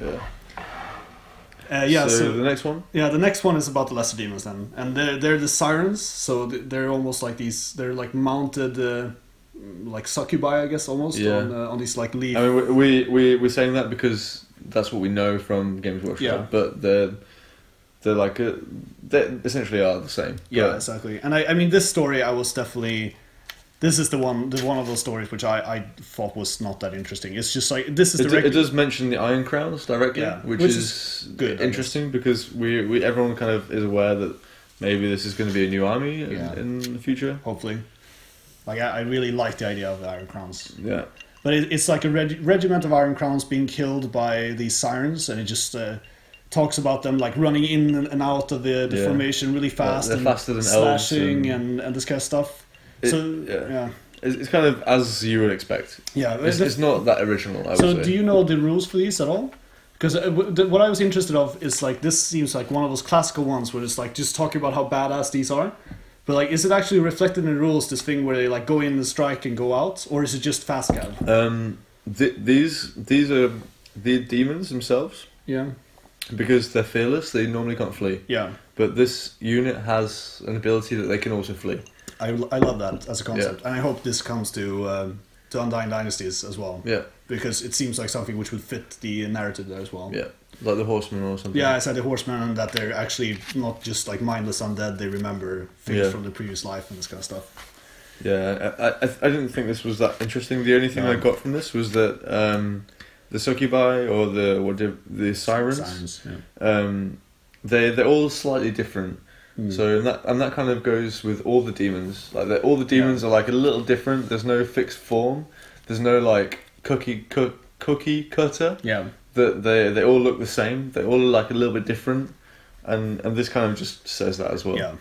I think one thing which was interesting is that in the little box in the end when it describes like what these are and how they look, it says that they're highly communicative if captured, if you can understand what they're saying. So apparently, like if you manage to capture one of these demons, it's just like talking and chittering and like, like lots of like trying to communicate with you. Like okay, which I thought was just like interesting in general, like a fun fact. Yeah, and the artwork here is also stunning. It's really cool. It looks like a dinosaur with no arms. Yeah, it's like a raptor. Raptor with no arms. Yeah, it's quite cool and it has like a slithy tongue. Yeah. So the next one is Envy. Yeah. So okay, yeah. So the first one here. Oh, I love this. This is my favorite. This is a really cool. This one. is my favorite. You like this one because it's an elf getting fucked up. I was like, "Fuck you, Henry." Fuck you. So essentially, there's this, I guess, investigative elf court who's investigated this like highborn elf doctor who's been away at the colony where there's been obviously some kind of calamity, and they're trying to interrogate him about what happened. So apparently he's been off like in the lands of the humans. Yeah. And when he was there, he like observes that there was like a leper colony attached to the city. Yeah.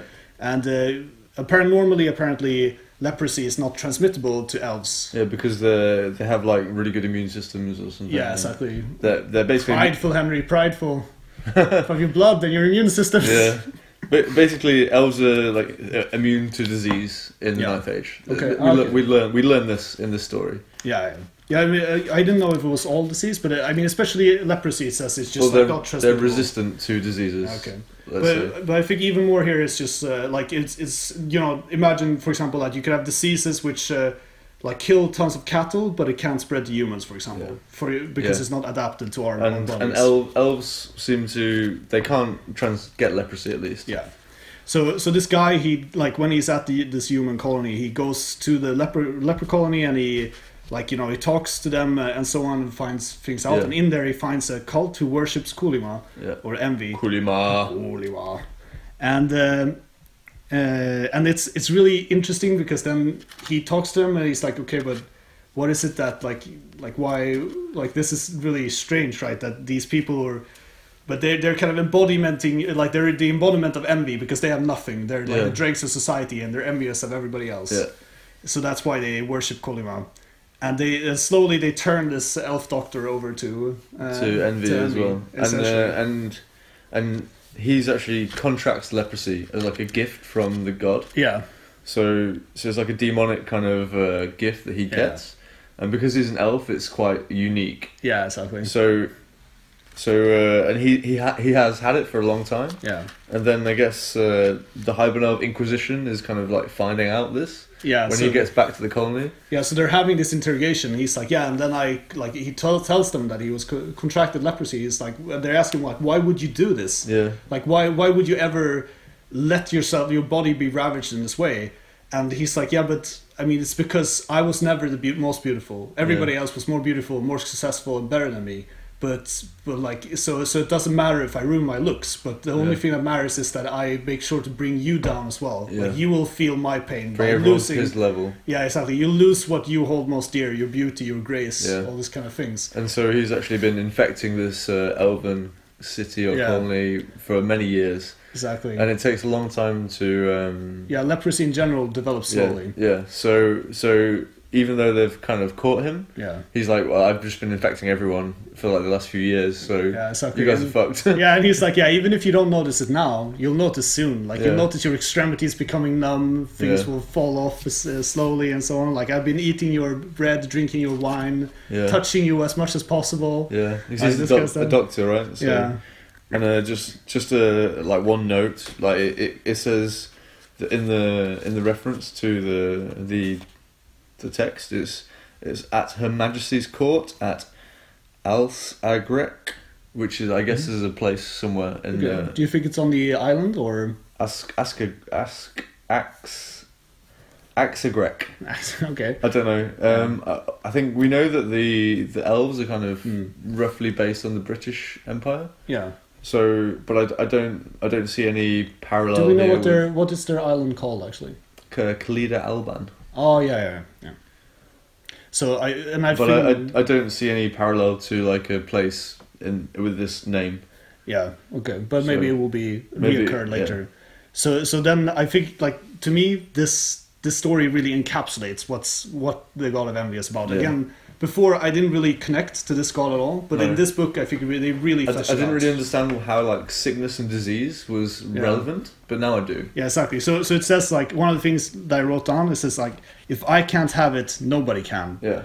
And it says, like, Kulma doesn't grant you what you want, but it grants you the power to destroy those that you envy. Yeah. Essentially. And that kind of goes back to what we talked about when the guy was visiting the Circle of Envy. Yeah. With the people, like, split in two. Like, as a person of envy, you're like you're dividing society and changing things. Yeah. You're not necessarily like getting better yourself. Yeah, exactly. Just make sure everybody else is going down. So that's why they're divided in death. Yeah, exactly.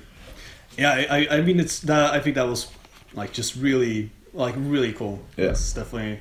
I mean, this is something, like, really inspired me to do more envy stuff. Yeah, I think you're really getting into the envy side of things. Actually. Yeah, so before I was like the god which caught me in the Warriors book is Sloth, which I think here as well we will come to that. But Sloth here is really cool. But here I think I really like Kulima is really cool as well. So this is your favorite one, the Deceiver.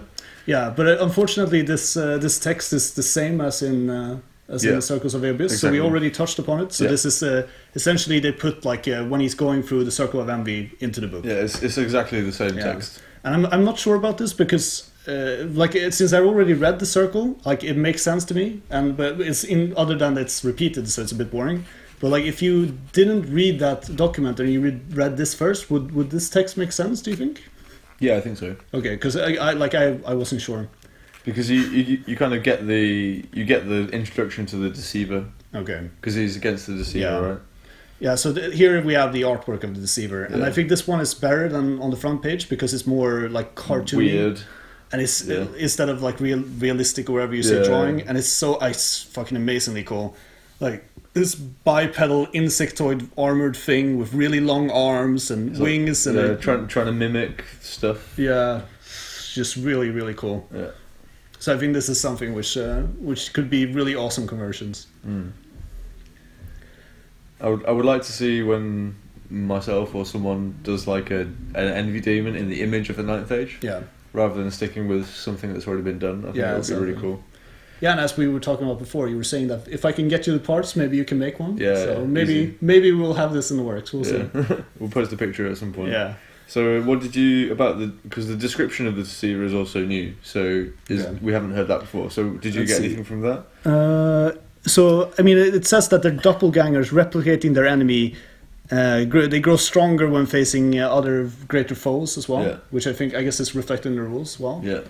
And I thought it was funny that they have like oversized weapons. Yeah. Like, because they're envious, so they want to like. Yeah, they're like, my dick is bigger than yours. So they want like these big swords and big limbs and stuff. And because they think it's like.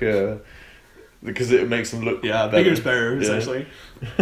It's amazing. It's perfect. Yeah. I like it. So then the lesser demons are the Mage Blight Gremlins. So these are like happy little guys who are hunting mages. What did you essentially. think about the story of this one? I wasn't too sure. It was a bit like Ghostbusters or Flubber or something. It was a I bit- know. So the story is we're back to the demon hunter or Leonora. Yeah. And she returns to Solace to report what happened. And when she does that, she these mage black gremlins kind of appear out of the air when she's in the courtroom. Yeah. And they like run towards this one person who's like a scribe, I guess. Yeah. Or something, and I agree, and then like everybody panics, and then she like slashes them down, and I like it was also just like kind of shoehorned in that they like to hunt people with magic. Yeah. That was Okay. kind of the idea behind the story. Yeah. And for me, like they just like pop like pew, pew, Yeah, exactly. like kind of just it was a bit random. They just like Yeah. pop into existence. Yeah, and I mean, I guess we're not seeing this spontaneous materialization. Yeah. But still, it's I wasn't really sold on this as well either. It felt like we need to show that they don't like mages, and Yeah. Yeah. they Fair enough. Yeah, I think they could have maybe done this better. yeah, definitely. But they're really small. They're like 1 to 2 feet high, so they're kind of like little cute little gremlin things. And I'm just imagining, like, have you ever seen Gremlins, the movie, where they're like Furby yeah. things? Yeah, Like, I know. I'm just imagining these little things. Yeah, They don't yeah. need much magic to actually materialize. Yeah. It seems, and the essence of it is that they're really jealous of wizards who can use magic. Yeah. Yeah, I mean, and that seems like that's why they materialize out of nothing. Yeah. But yeah, essentially what I wrote was the mage blight part of this unit shoehorned in. That's essentially my notes for this. Okay. Question mark. So it seems like you can bargain with these if you're not a mage. Like Yeah. if you're a mage, then you're screwed. You can't summon these guys. And I guess they kind of needed something to use for Nurglings, and Yeah, that's also what I felt as well. I mean, I guess this is better than but just. I like actually a Swan. really like the idea, like the concept Yeah, is really cool. I don't think they necessarily explained it very well, yeah, and I think the envy thing is a bit yeah. is kind of I get it, but it's not the strongest. Yeah, I think they hit it out of the park with the deceiver, right? Yeah, But then this one was kind of like, okay, yeah. They needed Yes. an envy demon, and they Yeah. must have just kind of squeezed this in somehow. yeah, exactly. So the next one is greed. See, And I know that we talked about this already, and you didn't really like this story that much. But I thought this one was quite cool. So I guess I could clarify that. Well, I like the ideas in the story. Well, let's tell the story Okay, first. we'll do it afterwards. So do you want to tell it, or should I? Yeah, so there's a guy at the bar. Again, at the bar. Common Every theme. good story starts like this. So I approve so far. I went to a bar, I was having a drink, and he sat at this bar, and he suddenly starts like telling a story to this guy. Yeah, And so his story was that he used to be like a lord or something, yeah, and I guess someone made a pact with some kind of demon, yeah, and basically it was a greed demon, and he wanted to be rich, so he started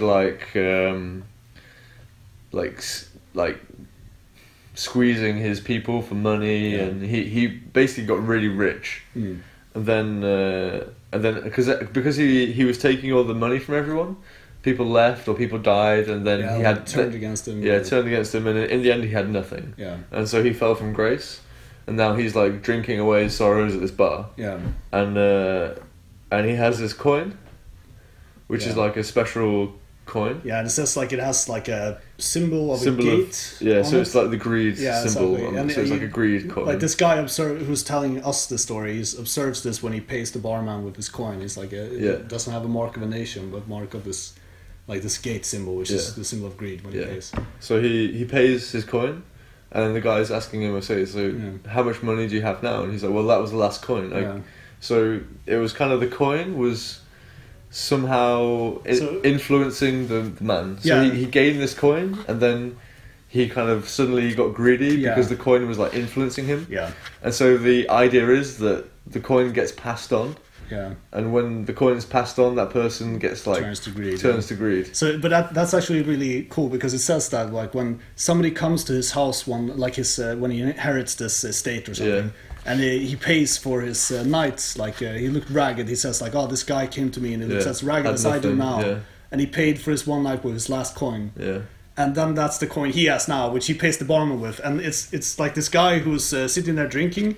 The barman comes to him and he's like, "You have to pay for your beer now." And he's like, "That's weird. Normally you only ask me to pay at the end of the night." So you can see like it's already influenced. Yeah, him. exactly. And then he goes to another table and he's like, "You guys need to pay up now." And they're like, "Yeah, but we already paid you like before." No beer for free. And then he forces to pay. And then when at the end of the story, when this guy left, and he says, "Oh, when this traveler came to my place, after he paid, it seemed like a weight was lifted off him." Yeah. And he's like, "I feel quite light now." And then he walks out of the bar. And then you see the innkeeper who's like standing in the corner looking like really angry, looking at his customers, counting his money and like looking darkly at everyone. And then you know like this is the guy who's going to happen to next now. Yeah, exactly. So kind of the story continues. Yeah. I really like the story. Yeah. So that part I fucking love. But I think the beginning of the story is badly written. Like I don't want to be offensive to anybody who's done this. Like but it's badly written in the sense that they just sit down. And there's no dialogue. It's just like, "Oh, I looked at the stranger, and the stranger looked at me, and then he's like, well, here's my life story." Like, it's like they like it just like again, if they just let it be a little bit longer, which I might understand. Like maybe they don't have space in the book to make it longer, but you should have like. It didn't feel natural that he was like pouring out his life story when like the other guy in the conversation had said like 2 words. If you see what I mean, like that's my only complaint. But then like after I got over that, but the rest of the story is really good. But like the beginning is a little bit shaky when they get into like what they're supposed to say and so on. Yeah. So yeah, I can agree. But I thought this story was like really cool. Like the image that invokes. Yeah, exactly. I love the image of the innkeeper at the end. Yeah, like passing the coin on. Yeah. And you can kind of imagine that he's going to get really successful, but really rich. And then he's going to fall from grace as well, and then the coin will be passed on. Yeah. So I mean, and also it describes like that when he gets the coin the first time, he says like my business was flourishing, I was making tons of profits, but then like everyone's going great, but then that kind of turns into evil after a while when he starts to like abuse people. Oh yeah, it even says like that he's like kills his own son because his son he was so afraid that his son was going to inherit. Yeah, he didn't want anyone else to get his inheritance. Yeah. So he kills his own son just so he's the only one that has the inheritance. And that's really cool. And like quite dark, but really cool. So the next one is the Miser of Sogalag. Yeah. So this artwork is quite cool on the next page. I think it is. It's like this really big bloated demon, which has like a big scythe type thing. So this, this is I was actually thinking maybe this is more like a Maw of Arkan. Yeah, but I think this is what you would if you have a Great Unclean One model from Games Workshop. This is what that model would go into. You could also have a Great Unclean One as a Maw. Yeah, exactly. But I think if you have more of a for example, if you use parts of Great Unclean One which has like a mouth for a stomach or something, that would be a Maw. But if you have like this really big greedy fat dude and you like green stuff, little coins and stuff, and maybe less like sores and wounds, but more like just really big fat, and he carries like a treasure chest with him or something. Like that would be quite cool, I think. Yeah. Okay. Yeah. You could use the Greaser's Goldtooth model. Yeah. I don't know what the base size is for this, but I think it's a 50 by 100. I think. Okay. Yeah. Then Greaser's Goldtooth would be quite good. Yeah. You can make the little guys be like little demons, like who's carrying him. The Novelist. Yeah. So. We're back to Leonora, Back to Leonora, yeah. And the demons are trying to have a war between the two cities. Yeah. They're trying to sow chaos again. Yeah. So essentially, she's she tells the people at Salos that she doesn't think that there's a connection between the murder of the prince and this cult there, and they're like nonsense. There has to be. We're gonna go to war essentially. Yeah. And I mean, as you say, this is like the influence of somebody else, like some kind of demon who wants to make these people It's fight. like, almost like the greed, actually, because they want to take over the city so that they can get more money or whatever. Yeah. So then like she goes to her keepers of the veil, like her, I don't know what to call it, coven order. And then when she gets there, she talks to her mentor and it's like emotional and this kind of stuff, and then like one day later or something, somebody summons a Miser of Sogalag, which just like crushes him into nothing, and then apparently like she's lost everything because she talks about like losing your family and so on, which is this connection to the Wars of Chaos book, maybe.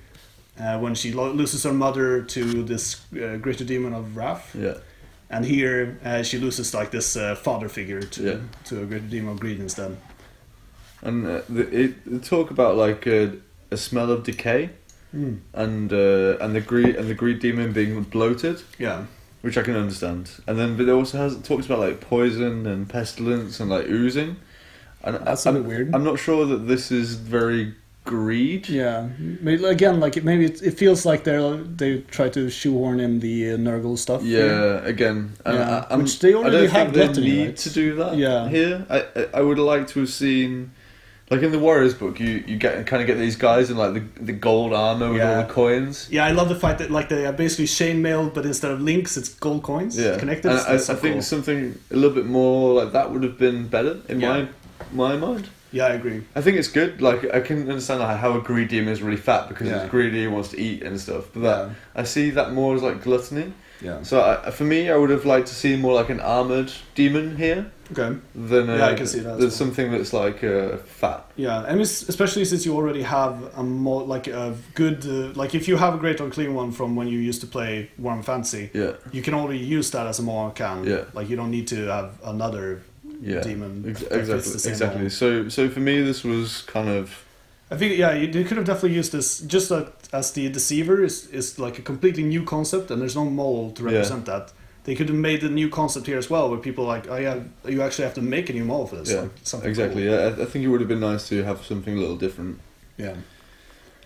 So in the story, there's like I think they cast some magic at the demon, and it somehow like slows it down a bit. Okay. So I guess there's some kind of. Yeah, I'm not sure really what I'm going on with this. But yeah, that my notes on this is pretty much that I didn't really understand it. Yeah. Yeah, I just took away that she like again like somebody more in her life is taken away by these demons. And I guess it's Just, important for the story because she's probably going to come back at some point. Yeah, exactly. So the lesser demons of greed are the hoarders. Yeah. So it describes them as hard to wound, wriggling like big maggots or something, and they gather all the wealth in their path or something. And they're like quite slimy, I think. They're like little sluggy things, right? Yeah, or big sluggy things, I think. Big sluggy things. Yeah, so I think this is what you use your Beast of Nurgle for. Okay. Essentially, I mean, again, like that's a little bit shoehorned, but I think at least this one I like in the sense that they're. It makes more sense. I imagine them like rolling around, and then like they find objects which are just like absorbed into them, so that's how they collect stuff. They hoard things by essentially like just walking over you, and then like he's like crushing your body, and then when you leave he's like, you know, it's absorbed your wallet and like your rings and all this stuff just into it, which is quite I like that quite a bit. And it says they're weak to fire, I think. And it also says that they can like hold mortals in thrall by providing them a little bit of power, but they compel them to like bring all this wealth to them. So this like hoarder demon would just like sit in a cellar somewhere and get the cultists to just like bring them gold, and they're like like a Jabba the Hutt kind of thing. That's kind of what I imagined here. Ho ho ho solo. I'm just like looking through more alchemy symbols. So was there like a pentagram here? Yeah, there was. I'm just trying to see if I can find one. So yeah, the symbols on this one. This is going back to the miser. You have it's like a goat's head on one side, and then on the left side you have this like a circle with different symbols on. One of them is like an inverted arsenic symbol. The other one is a life symbol, but if you invert it, it's a death symbol. So cool. If you assume everything is inverted, because the arsenic symbol is inverted, then it could be like arsenic and death, which is like poison and death, which is what they reference in the text. And I'm just looking for the other two now. Let me see if I have anything on my notes. But basically, what I'm trying to say is that it's quite well thought out here. Yeah, definitely. And the symbology in the text relates to the demons themselves. So two really key aspects of this demon are reflected in these symbols, and I would guess the other two also are as well. Yeah. So I'm not sure what the other two mean. I need to do a little bit more research, but it seems that the symbols reflect the personality of the demons. Yeah. Or the characteristics, let's say. Yeah, which makes sense. Yeah, so for me, I wrote like the hoarders like mini misers, like the same thing, Yeah, but just like totally. smaller. But they seem to like. I guess the difference seems to be that the misers seem to be like humanoid in the sense that they're big fat dudes. I said that they look like a cross between Shrek, a crocodile, a cyclops, and the ghost from Ghostbusters, or a one-eyed Jabba. It's true, but like they're definitely described as like wriggling along. So I'm imagining like really like Yeah. that they have almost like maggot or worm like forms. Yeah. So yeah. Yeah, like the picture is a little bit retarded. As I said. Yeah. Like it's a good artwork, but it's the same thing as like in the Warriors book with the Dragon ogres. You're like, Yeah. What are they called now? It's not Dragon Ogre, it's drink. yeah, fuck. You have gin? Yeah, well, I can make myself another one, but This one was really strong. I think all of the ones you made have been really strong. I'm actually pretty drunk, I think. Nice, me too. You can tell by the fact that I'm just fucking smiling all the time. Just very But happy. it says that fire is a weakness to these guys. Yeah. But it does not reflect in the rules. They don't have It doesn't? regen or anything, no. Oh, that's sad. Maybe there was a point where they had regen, Yeah, and then perhaps. they removed it. But But again, like each of these hoarders are different. yeah, So they're all like a little bit different, and I guess that's kind of makes sense if you're a demon and you're coming into the mortal realm yeah, and you need to make a physical form, you're just gonna there's loads more to it. yeah. I know. I'm just taking a lesson. Yeah, you're making a physical form. Excuse me. Fuck. And you're not you don't have like a set image that you need to Yeah, exactly. like produce. Yeah, maybe it's reflecting the personality of that demon Yeah. itself, and this kind of stuff. So there's a narrative connected to the hoarders as well. So it's still the demon hunter Leonora, Yeah. and she's like essentially she goes back to Sivisina to try to to find proof that they're not behind the murder, so the king doesn't have to attack Attack the this. city, yeah. Yeah, and when she's on her way, she's pursued by these hoarders essentially. Yeah, they're like following her and trying to capture her. So it seems somebody has summoned them to stop her essentially, to stop Yeah. what she's doing. And there's this dark figure like orchestrating everything. Yeah. But we don't really know who she is yet. Exactly. So, and then essentially what happens is that she escapes the hoarders by going into... When she gets to Sivisna, the Salosi army is already besieging the city. the town. Yeah. So she goes into... She captures the uniform of a dead soldier or something, and she dresses like him, or her, whatever, and goes into the ranks and mingles, and then the hoarders come and start to attack the army from the rear. Yeah. To get to her. Because they're trying to get to her. Yeah, exactly. And then it's lots of panic, and she's pushed up against the gate. And then when she comes to the gate, she sees this woman who's possessed, which she met in the catacombs, who kind of saves her, lets her into the city. And what's interesting here is that this woman seems to or demon inside of the woman seems to control the hoarders. She casts a spell or something and takes control of them. Yeah. So they stop attacking the city and just attack the guards instead. Yeah. Which is quite cool. So, But then, so that's kind of, we don't really know what that means, but Yeah. it shows that the demons are malleable Yeah, in their exactly. intent at least. And if you have the willpower to control them, you can. it's also interesting that this demon, saves this, keeper of the veil, Yeah. demon hunter, right, from death. Yeah. So they're definitely multifaceted characters. Yeah. So is this the last one? No, it's not the last one. Vanadra, and then we have Sloth as well. I Yeah. think. So yeah, Wrath.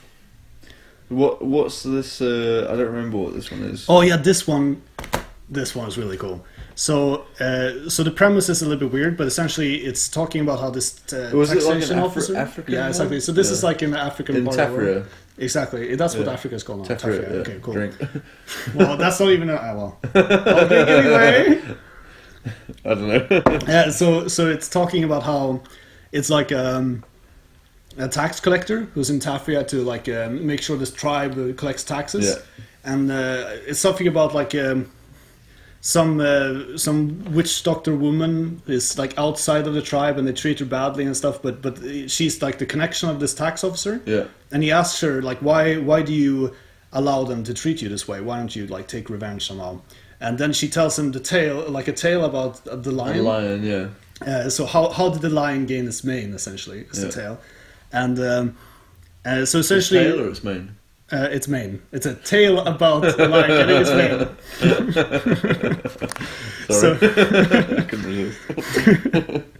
So in the tale, there's a cockerel, which I had to look up. That's actually. You didn't know what a cockerel was? Well, I do. Yes, I in some sense, yeah, but I had to I was still unsure on some level because I'm like, what does this have to do with Vanadra? Like with Wrath?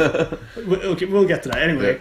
So the lion is talking to like a lion. One day, a lion was talking to a cockerel, essentially, which is a bit weird. One day. Yeah, and the cockerel is like, oh, how you doing, bro? And he's like, oh, I'm not doing that well because like these people, I like it's something like. Yeah, I can't, like, I've only had one cub, because apparently in this part of the story, the lion could have a cub itself, even though it's male. But I don't have any more, and, like, these monkeys who bring me food, they don't bring me enough, and there's somebody else as well who's, like, does something for the lion, because the lion's the king of the savannah, right? Yeah. But he doesn't do enough. The lion's like, yeah, but I'm sad because I don't have more. Yeah. So, and the cockerel's like, yeah, but so what you need to do is that you need to kill me, which is kind of funny, and then you need to take my heart and you'll go to the highest mountain and sit there and like focus on your rage while you hold the heart for 7 days. And on the 7th day you consume my heart, and the goddess of wrath, Vanadra, will either grant you what your wishes, like what you want, or at least the power to destroy those who have wronged you. Yeah. And he's like, sounds like a pretty good deal. Kills it. No. Yeah, it's like kills it, take the heart, he goes to the mountain, he meditates on his rage. And then it says like on the 7th day the lion knew what he must do. So he goes down to the savannah and he like finds the lioness and he fucking just kills her because it can, or like whoever gives him children, like there's somebody who like blesses him with a child, he just kills them because they didn't provide him enough children. Then he finds the monkeys, he kills them because he didn't bring them enough fruit.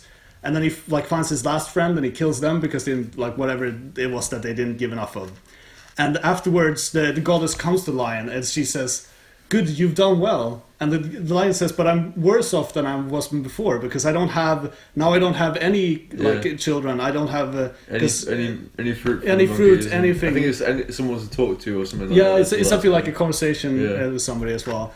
And Vanadra says, yes, but that doesn't matter because the only thing that's important was achieved, that those who wronged you were punished. Yeah.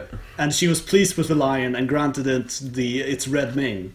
Yeah. So that I think that was really quite cool. Yeah, I really love that story. What I took away from this one was that the wrath kind of is linked to the other sins. Yeah. Because the lion, he didn't get enough food, so it's like gluttony or envy. Yeah. And I would say like gluttony is like the food one, and he's prideful because he wants to have more children. Yeah, exactly. And he doesn't have them, and he sees the other lions who have more children, so he's envious. So the wrath kind of punishes the other sins, which kind of puts it in my mind like a bit above the other ones in some way. Yeah. Yeah, it's interesting. I think, for example, as you say, it punishes. So he wants to be able to bear more children. So he's punished by wrath in the sense that now he has to, mate with a lioness so she could bear his children because he can't now from this day bear his own children anymore, and this kind of stuff. So he's like punished. She gives him the power to take revenge, but she also punishes him for doing it as well. Yeah. And that's kind of the nature of all the gods. Is kind of this kind of duality between you get what you want, but it comes at a price. Yeah, definitely. Yeah, so that was really cool, but I just don't understand why is the cockerel the emissary of wrath? Because he's the guy who's like, hey, lion, let me tell you about my goddess. She's pretty cool. There's probably some kind of symbology there somewhere with the cockerel. I don't know. Yeah. Because he's angry every morning and he's like, maybe, I'm not sure. So the next one is the scourge. Yeah, so here my detailed notes have ended, so take it away, Henry. Okay. Yeah. So luckily I remember this one. Yeah, I'll bring up the page. So you have this guy called Rashid, which, and it's talking about the Sultanate of Qasar, which I'm guessing is something like Qatar. Yeah. So I think this is a nation which is close to like where the Undying Yeah, Dynasties are. somewhere in the Middle East, like Arabia area. And what happens is that he's like in this town, and he like sees again this cult, and he goes to the temple and tells the temple about the cult. Yeah, like he reports that there's a cult. Yeah. Like somebody shows him, I think, Yeah. there's a terrified woman who like shows him this look cult. here, yeah. So he's like, oh shit, we should tell someone about this. So he goes to like the temple, which is Yeah. like religious people. Yeah, like the imams. Yeah, the imams, and tells them about him, the cult, but it turns out the imams are in on the cult. Yeah, at least some of them. Yeah, I some think of them. I think it's like he meets three, and at least two of them are like part of the cult. So then, and then it ends up that they actually like capture him Yeah, and take him out into the desert and use him in a summoning ritual yeah. to summon a demon of wrath, and Yeah, Scourge even. Yeah. So they have the woman that showed them like the place, and Yeah. they sacrifice her and bring the Scourge into existence. Yeah. And then, which is quite cool, they say, "Oh, now we have to sacrifice you to bring the weapons of this demon." Yeah, Because exactly. apparently the Scourges wield weapons made out of other demons. Yeah. So they have to summon those separately. Okay. But then they don't have time because they're interrupted in their ritual by like some nomadic cavalry or something attacking them. Yeah. So the element of wrath is carbon, Okay. which is charcoal. Yeah, that makes sense. So you have this like black coal, which is kind of indicative of the wrath. Yeah, So they with have the like black burning, hands yeah. and stuff, and burning and fire and stuff. And so this ritual like requires some blood, Yeah, definitely. of course, and and as you said, like they need to sacrifice extra for the weapons. Yeah, exactly. And I think is this reflected in the rules that you could buy like different weapons and stuff, or not? Yeah, you can get different manifestations for the scourge, Okay. whether that's like a hammer hand or something like that. But Okay. Cool. Yeah, so this one was quite good as well, I think. and the symbol of wrath is like an angry face. Yeah. I just wrote that one. Yeah, definitely. I think it's even referred to as like a crude drawing of an angry face in the. Yeah, and that's also what the mark kind of looks like as Yeah. well. It's like this like a, Yeah, it's like eyebrows turned Yeah. down, and a mouth turned in a frown. So you have no more notes from here? Or- No, but I mean I read this very recently. So the next one is the Brazen Beasts. Yeah, and we're following the Demon Hunter again. Yeah. So these I don't remember this one so much. I wrote a lot of notes, but but not about the actual story. I mean, she. I don't know if she actually meets like many beasts in the story, but she meets the cult again, and she like talks to them. I think maybe it's something like they summon the Brazen Beasts to. To help defend the town. Yeah, to help defend the town, I think. So even though this person is like affiliated with Shibaresh or Lust, Yeah. this demon, like it summons these other demons anyway, and they're like described as like metal monstrosities with like little imps riding them, and it says something like it's clearly the beasts that's in control rather than the imp on top of it. Yeah, which- exactly. Quite So, cool. and that's semi-reflected in the rules. Yeah. Like yeah. And I thought it was somewhere there's like a symbol. You know it's like the order of the equilateral, Mm. and so the symbol of fire is an equilateral triangle. Oh, okay. So this kind of brings in the symbology again. Yeah. So the order of the equilateral, which is the cult that's summoning the demons, Mm. their like symbol is fire, and Yeah. fire is related to wrath. So it Yeah. makes sense that they would summon these brazen beasts. Yeah. And the brazen beasts themselves, they're like half machine, half beast, which I think is a bit weak because it's just basically referring to the old They background. didn't need to do that. No, they could have just said it's a demon. Yeah, like a bronze demon. Yeah, and that would have been fine. And it Well, says that they're yeah. fueled by hellfire. Okay. But yeah, which makes sense. Yeah. I mean, at least the artwork it's good that the artwork is actually not just like a Juggernaut from Games Workshop. But it's exactly like the Mauler chariot. Yeah, that's exactly what I realized as well. I'm like, this is Yeah. that's the negative part, of Yeah. course. But but I'm glad that I this actually is think not that I think it's quite heavily influenced by both the Mauler and the Juggernaut. If I'm Yeah. being honest, like the shoulder pads and the hinges and stuff. Yeah, probably. I don't know. This is not my favorite piece of art. No, definitely not. And then, but yeah, the story essentially is that she talks to this, like to this possessed lady again, and she realizes that they're not behind. Like, Yeah. they tell her that they're not behind the thing, but you have to like, you have to go and find. Find out. She tells the demon hunter like, oh, you have to go out and find the evidence to prove to the patrician. That's the name of it. I found the name of the king. That we're not guilty, so you can call off the siege because we can't hold out here forever. Like they're summoning in demons to help defend the city, but it's not. They're Like, going to run out of brimstone eventually. Yeah, exactly, and they're running. I think they said like they're running out of water and food for everyone as well. One thing I thought was interesting, as you said, like the daredevils on the back, they kind of like the beasts like encourage them to join them, and the reason that they encourage the daredevils to sit on the back is simply because they will enhance the devastation. Nice. So, and it says it refers to them as imps of wrath, and obviously like we know that the imps are like a unit type. Yeah. So it seems that there's like each of the gods has their own imps. Yeah. And I guess in this context, like all of the gods have their own like myrmidons, eidolons or whatever they call. Yeah, like we'll come to them soon, Yeah. but it's like the standard type of Yeah, demons. so there's like each god has their own like less demons aligned to them. Yeah. And this is just in one of these cases, like the demons of wrath, they can ride the beasts. Yeah. But as you said, the beasts are the ones who are in control. And they just stand on the back and chop stuff. But I think this is a interesting connection to the Warriors book, because there it's very much when you look at the Karkadan riders, the Chosen Knights, it says very clearly like the main part of the small or unit is the riders, and the beast is just like something they ride, like nothing special. This is the opposite. Yeah, exactly. Which I found was interesting that they made that distinction. Yeah. So now we come to Sloth, to Nakurja, to the best god, essentially. And this story I really liked as well. Yeah, I like this one as well. So there's like a guy who he's from Sundan, I think. So where is that? That's like China. Okay. That's like the Asian This dudes. is why they'd be drinking tea. Yeah, I know my culture. Yeah.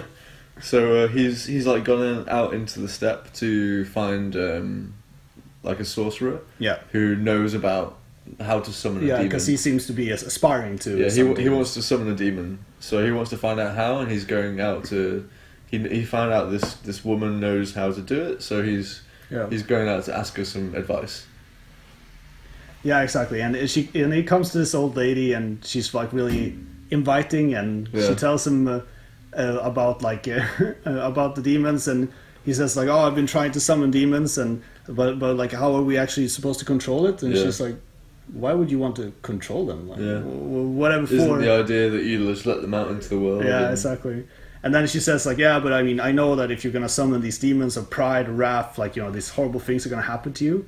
But then she goes on to explain like tell him about the like the cult of sloth instead, and she's like, "Yeah, they're definitely the happiest of all the cultists." Yeah. And then they really describe this because they grant you the knowledge that you want, essentially. Yeah. But the price you pay is that you're filled with sloth, in the sense that you don't want to do anything. You lose the desire to use the knowledge. Exactly. So you're just content with doing nothing and just sitting back and chilling, essentially. And that's why she's high. Yeah, that's why it's like opening the opium dens. Yeah. That's essentially what it is. And then because she obviously seems to be aligned with sloth. Yeah, she's just like out in her hut, chilling. She's like drinking tea. And she doesn't even really seem to care about like if he wants to join like their cult or not. She's like, yeah, but I mean, like it doesn't really matter. I mean, to me, like eventually we'll gain more followers. It might be slowly and so on, but. Yeah. And then it says something even like at some point where she's like, yeah, but if you go to a den of sloth, then you definitely have some like really interesting conversations if you can persuade them to even speak or open their eyes. Because they're so tired and just sitting there. Yeah, I thought this one was cool as well. The only thing I thought with this, it was like a little easy. It was like a little too easy for him just to like go. And, But I think that's also part of the character of this like sloth thing, that they just don't mind. They don't really care at all. Like it's just like that's her whole point. She's like, I mean, like I don't need to kill you. I don't need to, like I'm not going to do anything. Yeah. I'm just gonna, like, if you want to join us or not. I mean, I don't care. Like you know, you can leave now. I think it ends where it's like, are you sure I can't get you to pledge your immortal soul before you leave? That's like what she says. Yeah, she's not like too pushy. Yeah, exactly. But yeah, I mean, I like that at least. Yeah, and I think it's kind of, it shows the demons in general, like how like approachable it is and how available, like how easy it is to summon a demon, or to like actually how be common part of this. they are. Yeah. So the next one is the greater demon, which is the owl. The Sentinel of Mokuja. Yeah, so the artwork of this artwork is fucking so crazy. Good. Yeah, it's So- really cool. Actually, before we continue, because this is the last one, I just want to touch on something which I thought about, which I forgot to say, is that in the beginning of each god section, they have like this symbol of the god written in the middle of the page, but they also have like these extra lines drawn around the symbol, which kind of like make up the more overall geometric pattern. And this is so the sloth symbol, for example, is a triangle, like 3 triangles inside of each other, flipping directions, and then they draw like these weaker symbols around, which connect and like show you like how to draw the symbol in itself. And this is like actually you can see it quite well for some of the other gods, where you can like, otherwise you might not be sure like where to draw like this triangle, where should this point intersect, but it's like you draw a circle in a rectangle, and then you like connect the points to these like nodes that you get from there, which is quite interesting, because it's like almost like how do you draw the symbol if you want to make a ritual, essentially. Yeah, okay. I didn't get that from you. I thought it was just like the lines that they used to actually make the. So I think some of them have this idea more clearly shown, I think. So for example, if you look here at gluttony, which I'm showing here right now, it's like it shows you how to find like how to draw them all inside of a big rectangle. Yeah. And then it's like or a square rather. It's a square inside square, and then like a diamond shape, and then. Yeah, exactly. And then you all of the like little maw teeth are like based on finding the center of a line further out and drawing a line, and then they follow that line and so on. So I thought that was quite interesting. Yeah, it's cool that you kind of get these like geometric shapes. At least it kind of reminds me a little bit of the lines of power in the old Games Workshop. Yeah, exactly. Fluff with the like where all the cities are built, and the elves and the lizard men. But what do you think about this artwork? I really like it. It's really fucking cool. Like the cobwebs and stuff. Yeah, definitely. Like this owl is just sitting there forever. So the spires are getting to go on it, and it's just looking out with its 4 eyes. Yeah, it's fucking sick. Yeah, it's really cool. Tommy Tucker asked me to do he's commissioned me to do a green stuff head. Yeah. On like it's basically a Mercia miniature. Yeah. It's like a vulture demon. Okay, I think I know which one it is. So I'm just gonna chop the head off and build him an owl head on top. Yeah. For the demon, it's gonna look really cool. Yeah, definitely. Yeah, I would definitely have one of these in my army if I was making a. And the rules are really good as well. Yeah. It's like fucking crazy magic phase. Yeah, it's something like they get to, they get to convert Veil tokens instead of 3 to 1. It's 2 to 1. Yeah. Which is. And fucking with insane. demons, you get a lot of Veil tokens. Yeah, so essentially, I think the interesting thing, not to touch too much on rules, but the interesting thing is that suddenly you don't need to invest that much more into magic, because you already channel 2 Veil tokens extra because you're demons, and then 1 for this, so you're +3, and you convert 2 to 1, so you don't need that much to always max out on power dice. Yeah, exactly. So what did you write about this? Like my header is like it's a big owl that knows everything. so we're back to the Demon Hunter, and essentially she when she returns to Salos to find the answer, she she gets she tries to hunt down the killer, and she I think she realizes that the maw couldn't have killed the prince, because the maw consumes everything, but the prince was still there, just lying. So she's like, it has to be somebody else. It didn't eat the prince. Yeah, it has to be somebody else. So then she, I think, is this the one where she finds? She goes to some kind of basement, and there's like an orb, Oh yeah, exactly. And in the orb, like one of these sentinels seem to be trapped. Yeah. I think. So then when she touches the orb, it's like takes her to its vision and shows her things. Yeah. Essentially. So it kind of like tempts her with all the knowledge Yeah. and stuff. And I thought that it was interesting that when she goes into the basement, like the basement is like saturated with magic. Yeah. So it's like very recently something's been summoned, Yeah. and like She says that she gets nauseous. yeah, she gets like and- nauseous from Yeah. all the magic, which is quite cool. I Yeah. think because it's like this substance that's in the air, Yeah. and maybe it makes you like feel like sick and stuff. So like some methane or something like that. And the owl, like when she goes into the orb, because she touches it and she gets like sucked in, Yeah. or at least like her mind gets Yeah. like sucked in. She's unconscious. Yeah, she's unconscious, and the owl has like these like black eyes, and it's sitting there like watching, and it knows everything. Mm. And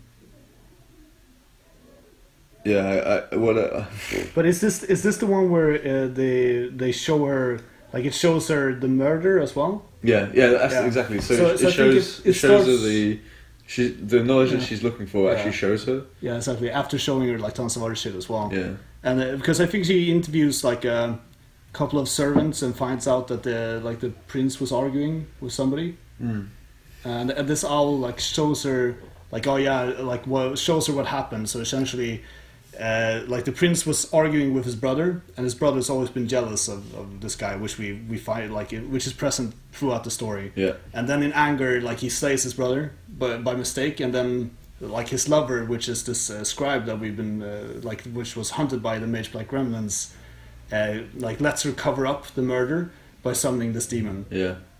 So then she like finds out that she's like the scribe is this culprit behind everything. Yeah, and that's like the crux of the story, really. Yeah. So the scribe is the bad guy all along. Yeah. And also, it's like it was a little bit on the nose with the brother, because in this previous scenes where the brother is like telling his father, it's like, oh, you never loved me like you loved my brother and this kind of stuff, and then he turns out, oh, he's the murderer who killed the brother. It's like, oh, it's it's like the butler did it, that kind of thing. Yeah, But it also talks about this the sentinel being like vulture-like at one point at the end, I think. Yeah. Before she leaves the orb, and it's like a vulture-like with great wings and stuff. So I think that description was quite cool as well, and it ties out like it ties into the fact that they don't always have to be owls, but they're always like avian creatures. some kind of bird. Yeah, Yeah, and they're always like a loner and master wizards. yeah. And they prefer to just like watch instead of actually doing Yeah. anything. So like it says that they would like sometimes they soar over the battlefield and just cast magic and shit, but usually they just stand in one place and they might move to get a better vantage point, but for the most part you just like stay still. Yeah, it's quite Yeah. a cool image. And it's reflected well in the rules because they get better if they stand still. As soon as they march, they lose some of their power. Oh, really? Is that in the rules? Yeah, so Okay. so you don't get to convert Veil tokens 2 to 1 if you march, I think. Is the rule. Okay, cool. So, That's really cool. That's really cool because I think it's balanced in the sense that okay, you have to select a good point for this to be, Yeah, but then if you have to move, which you will have to if somebody pressures you, Yeah. right? Then you lose your power, so you can't like. Yeah. So it's extremely powerful if he doesn't threaten you, but Yeah. if as soon as he threatens you, then you're like everything you invested into suddenly disappears, right? So Yeah. it's actually like quite balanced in that sense. yeah, it's really cool. So when she comes out, she's like being bound and tied, maybe Yeah. even gagged, by the scribe, and she's like in some barn or something and captured. And then of course the scribe gives her the standard evil guy speech, like, "Haha, yeah, it was me all along." I'm going to leave you here. Yeah, exactly. I'm going to go and do my evil doings and then deal with you later. And obviously she escapes. Yeah, because so she's like, "Yeah, I'm gonna need you for a sacrifice later, so let's just chill for now." But have you ever seen the Avatar cartoon?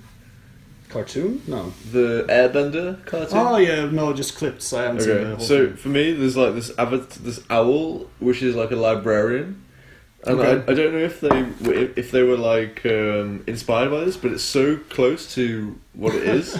I'm just gonna put it in now. Yeah. If you want to search for it yourselves, listeners, it's called Wan Shi Tong.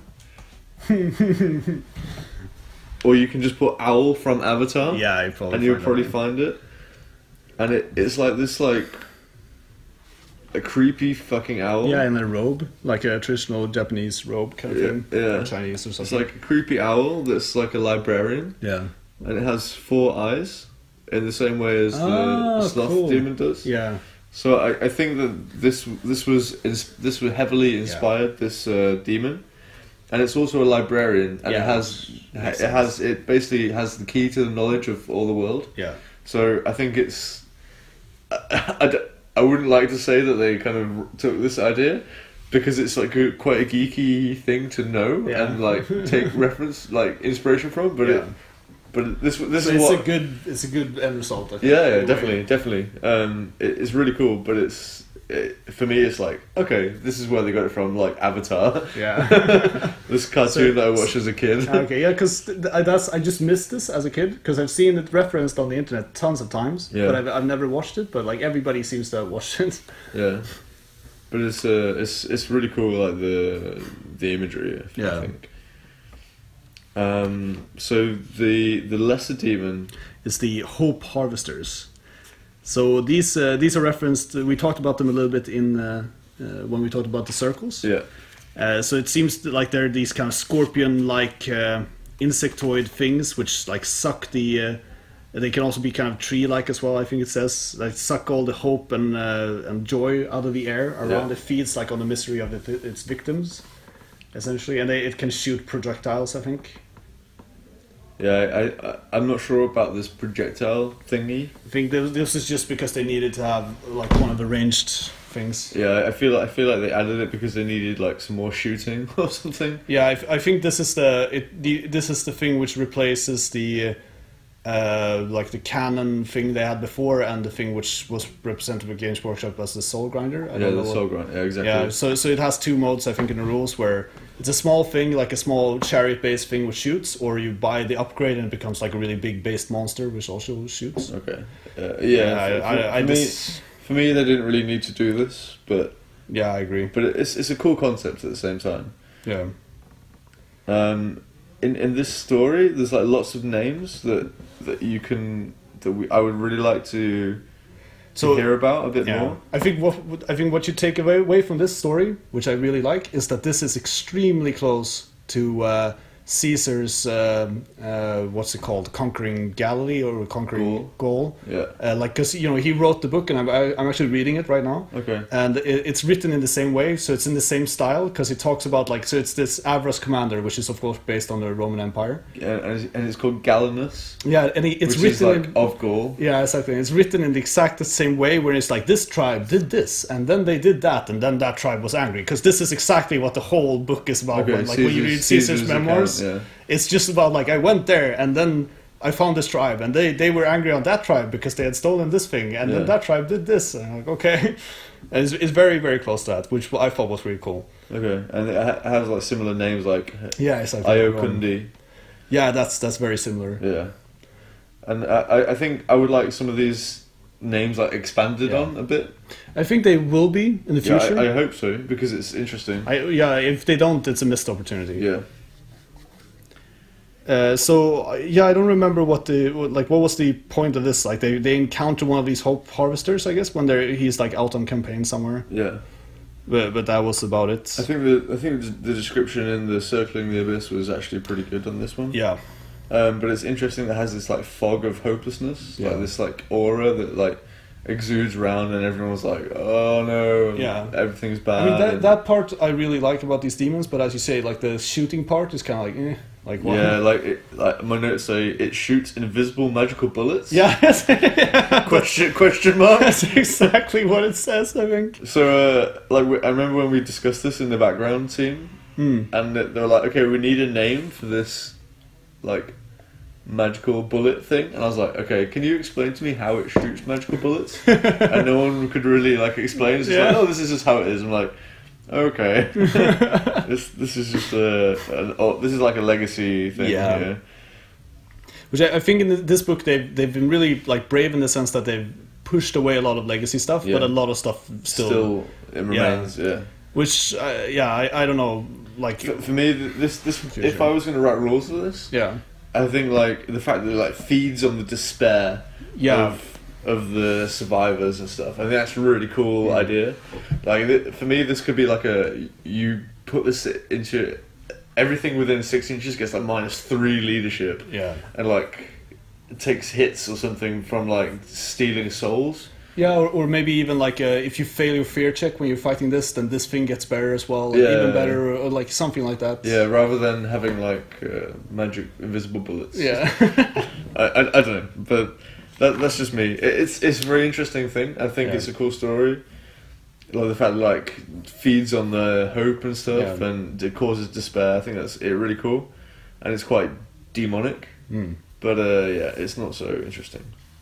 Yeah, so this was the last of the gods. So now they talk about the classifications of the legions, and then they go into some of the lesser demons. So this is almost like a classroom lecture. I think it says in the end something like that this is a lecture. Or no, that's the next part when it's like a lecture which was interrupted. Yeah. But this kind of talks about like how the lesser demons are, like how they are lesser in the sense that they're controlled by others, and they can. Like even though they're not aligned always, they're usually forced into alignment with one of the gods. Yeah. By like maybe a greater demon asserting its dominance over them. So this is the point that I started really getting into the alchemy shit. Okay. So I just want to find the point at which I was like, okay, now I'm looking into this because it's interesting. But I think it's not like this big symbol in the middle. Yeah, maybe it was. So if you go back to the start at the pentagram, so I think it's like right at the start. Okay, but nevertheless, so you have this pentagram, and exactly. This thing, I think. Yeah, so the pentagram, and each of the points on the pentagram represents a different god, because there's 7 points and there's 7 gods. Yeah. So each of the symbols is reflected is like an element in some case. So, for example, the one on the top left is the air symbol, I think. Oops. Yep. And I think that was talked about before. And so I did a little bit of research into this, and so there's a day of the week, an element, and also a planet that reflects each of the points of the pentagram. Yeah. So, for example, Monday is silver and the sun. So this is like if you wanted to do like a ritual, then you would this corresponded to like a demon. So if you wanted to correspond like I would guess like a wrath is probably like the Mars symbol, which is like a circle with an arrow, like a bit like the man sign. Yeah. And the element relation to this is iron, and then the day of the week is Tuesday. Okay. So I kind of related all these together. Yeah. It's like the Monday, silver, the moon, Tuesday, iron, Mars, Wednesday, Mercury, Thursday is tin and Jupiter, Friday is copper and Venus, Saturday is lead and Saturn, and Sunday is gold and the sun.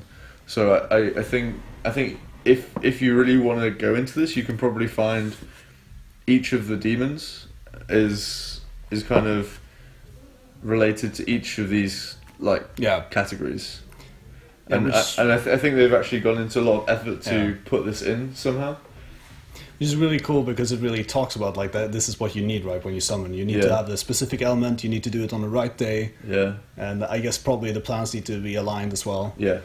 And it brings in like all this kind of cosmology and stuff. Yeah. And I think that's good. It will be really important going forwards. Yeah, but I think it's good in the sense that then you build really like a strong foundation for the story and the fluff, instead of it just being like. I think this was the big difference between the army books after like this one and Warriors of the Dark Gods, where the foundation is very solid, I think, in these books. Whereas if you look at the Sylvan Elves and the Undying Dynasties, the fluff there is like more. It was written before Ninth Age was like not as autonomous, I think, from Games Workshop. Very generic. Yeah, exactly. It's very much like, okay, so we need fluff, so we're just going to write something instead of being like, okay, so let's sit down and actually think like, where are these people in the world? Like, what's the point? The Undying Dynasties fluff was so generic. Yeah, it was so generic, and it was just because that I think that, and I think almost a copy. Yeah, I think the issue was that there was some really enthusiastic people who played Undying Dynasties in the beginning who were willing to write fluff, so they just said, yeah, sure, do it. But then the fluff was very much like just a description of the units, like when this archaeologist just went through like a tomb or something, and there wasn't much like story or understanding about how do they fit in the world, what's the point, like anything of that. So I'm really excited to see what they do like in the future with that. Yeah. Because right now it's like it's fine, but it's like if I compare it to this, like I wish I had a book like this from Undying Dynasties. Yeah. Oh. So back to classifications of legions. Yeah. So I think here it talks a little bit about different books and about how and their knowledge about how to summon demons and like which demons are greater and weaker and this kind of stuff. And you obviously, as we said, you need like the right elements and the right day and the right planet in Ascendance and stuff like that to ensure success when you use to summon your demons. And there's two types of demons, it says. So there's those demons that are tied to a god, and there's those demons that are neutral. Yeah. And the demons that are neutral, probably more like following Father Chaos, they have like lots of different types. But you can also, for example, like say an imp, you can also get an imp that's tied to a god, and also an imp that's neutral. Yeah, which is reflecting the rules in the sense that you can buy the manifestations for them to be... or I'm not sure, but is the manifestations of the gods or no? Just I think the manifestations is like a mutation. Ah, okay. So they could be anything. Yeah, but it's when they're controlled, like they have that buff they can get from a greater demon. That's when they're like of sloth or. I wouldn't even go so far as that. I would say that the imps are what they are. The imps, okay. And if they're tied to a god, there's not actually any reflection of that in the rules. Okay. But they're just following that god on the battlefield. Yeah. So if you were going to represent this, you maybe just paint it in the same colour as your Wrath Demon. Yeah. Yeah, so they don't gain anything from following. Okay, the god. but that makes sense. Yeah, it does. But don't the greater demons have like this rule where they like buff a unit with something? Yeah, they do. So that's how I would like. Okay, maybe that's how, like for example, greater demon of wrath was like he was forcing his will upon this unit of imps, for example. Exactly. So even if they don't follow wrath, he forces them to. Yeah. So he's like using his will to inspire them or something. Yeah. Yeah, so here it talks again about like it has some little excerpts from different books about like the gods and so on. Yeah. It also says that those that don't follow a god who are less powerful can actually switch allegiances. Okay. So I'm not sure if they're loyal to the father in general. Yeah. But they can switch allegiances as they want. But once they're down the path that they like following a god, then they can't change. Okay. Yeah, so again, it refers to like the gods as the flowers of chaos, and it says something like I think these are quite cool, even though they don't really tell us much. But for example, it has like an excerpt from like an ogre's speech in a Sky Mountain tribe. Yeah. And it says something like, the 7 flowers of chaos correspond to 7 underground doors that are opened in the like yurt of darkness, because they live in yurts, right? Yeah. And that's where the Father speaks, and the 7 are the true hours of the night, and during each a door can be reached, and their access to demons of different levels can be found, and so on. So it's like how different cultures perceive this, which I thought was really cool. And I also noted that if you want to get like a bigger demon, you need like a crueler sacrifice. So not only does it need to be like maybe like a virgin or something, it needs to be like in a crueler way. Yeah, so maybe it's your daughter or something, for example. Yeah. Thanks for joining us for part 1. This was a bit long, so you can find part 2 at the same place as you found this.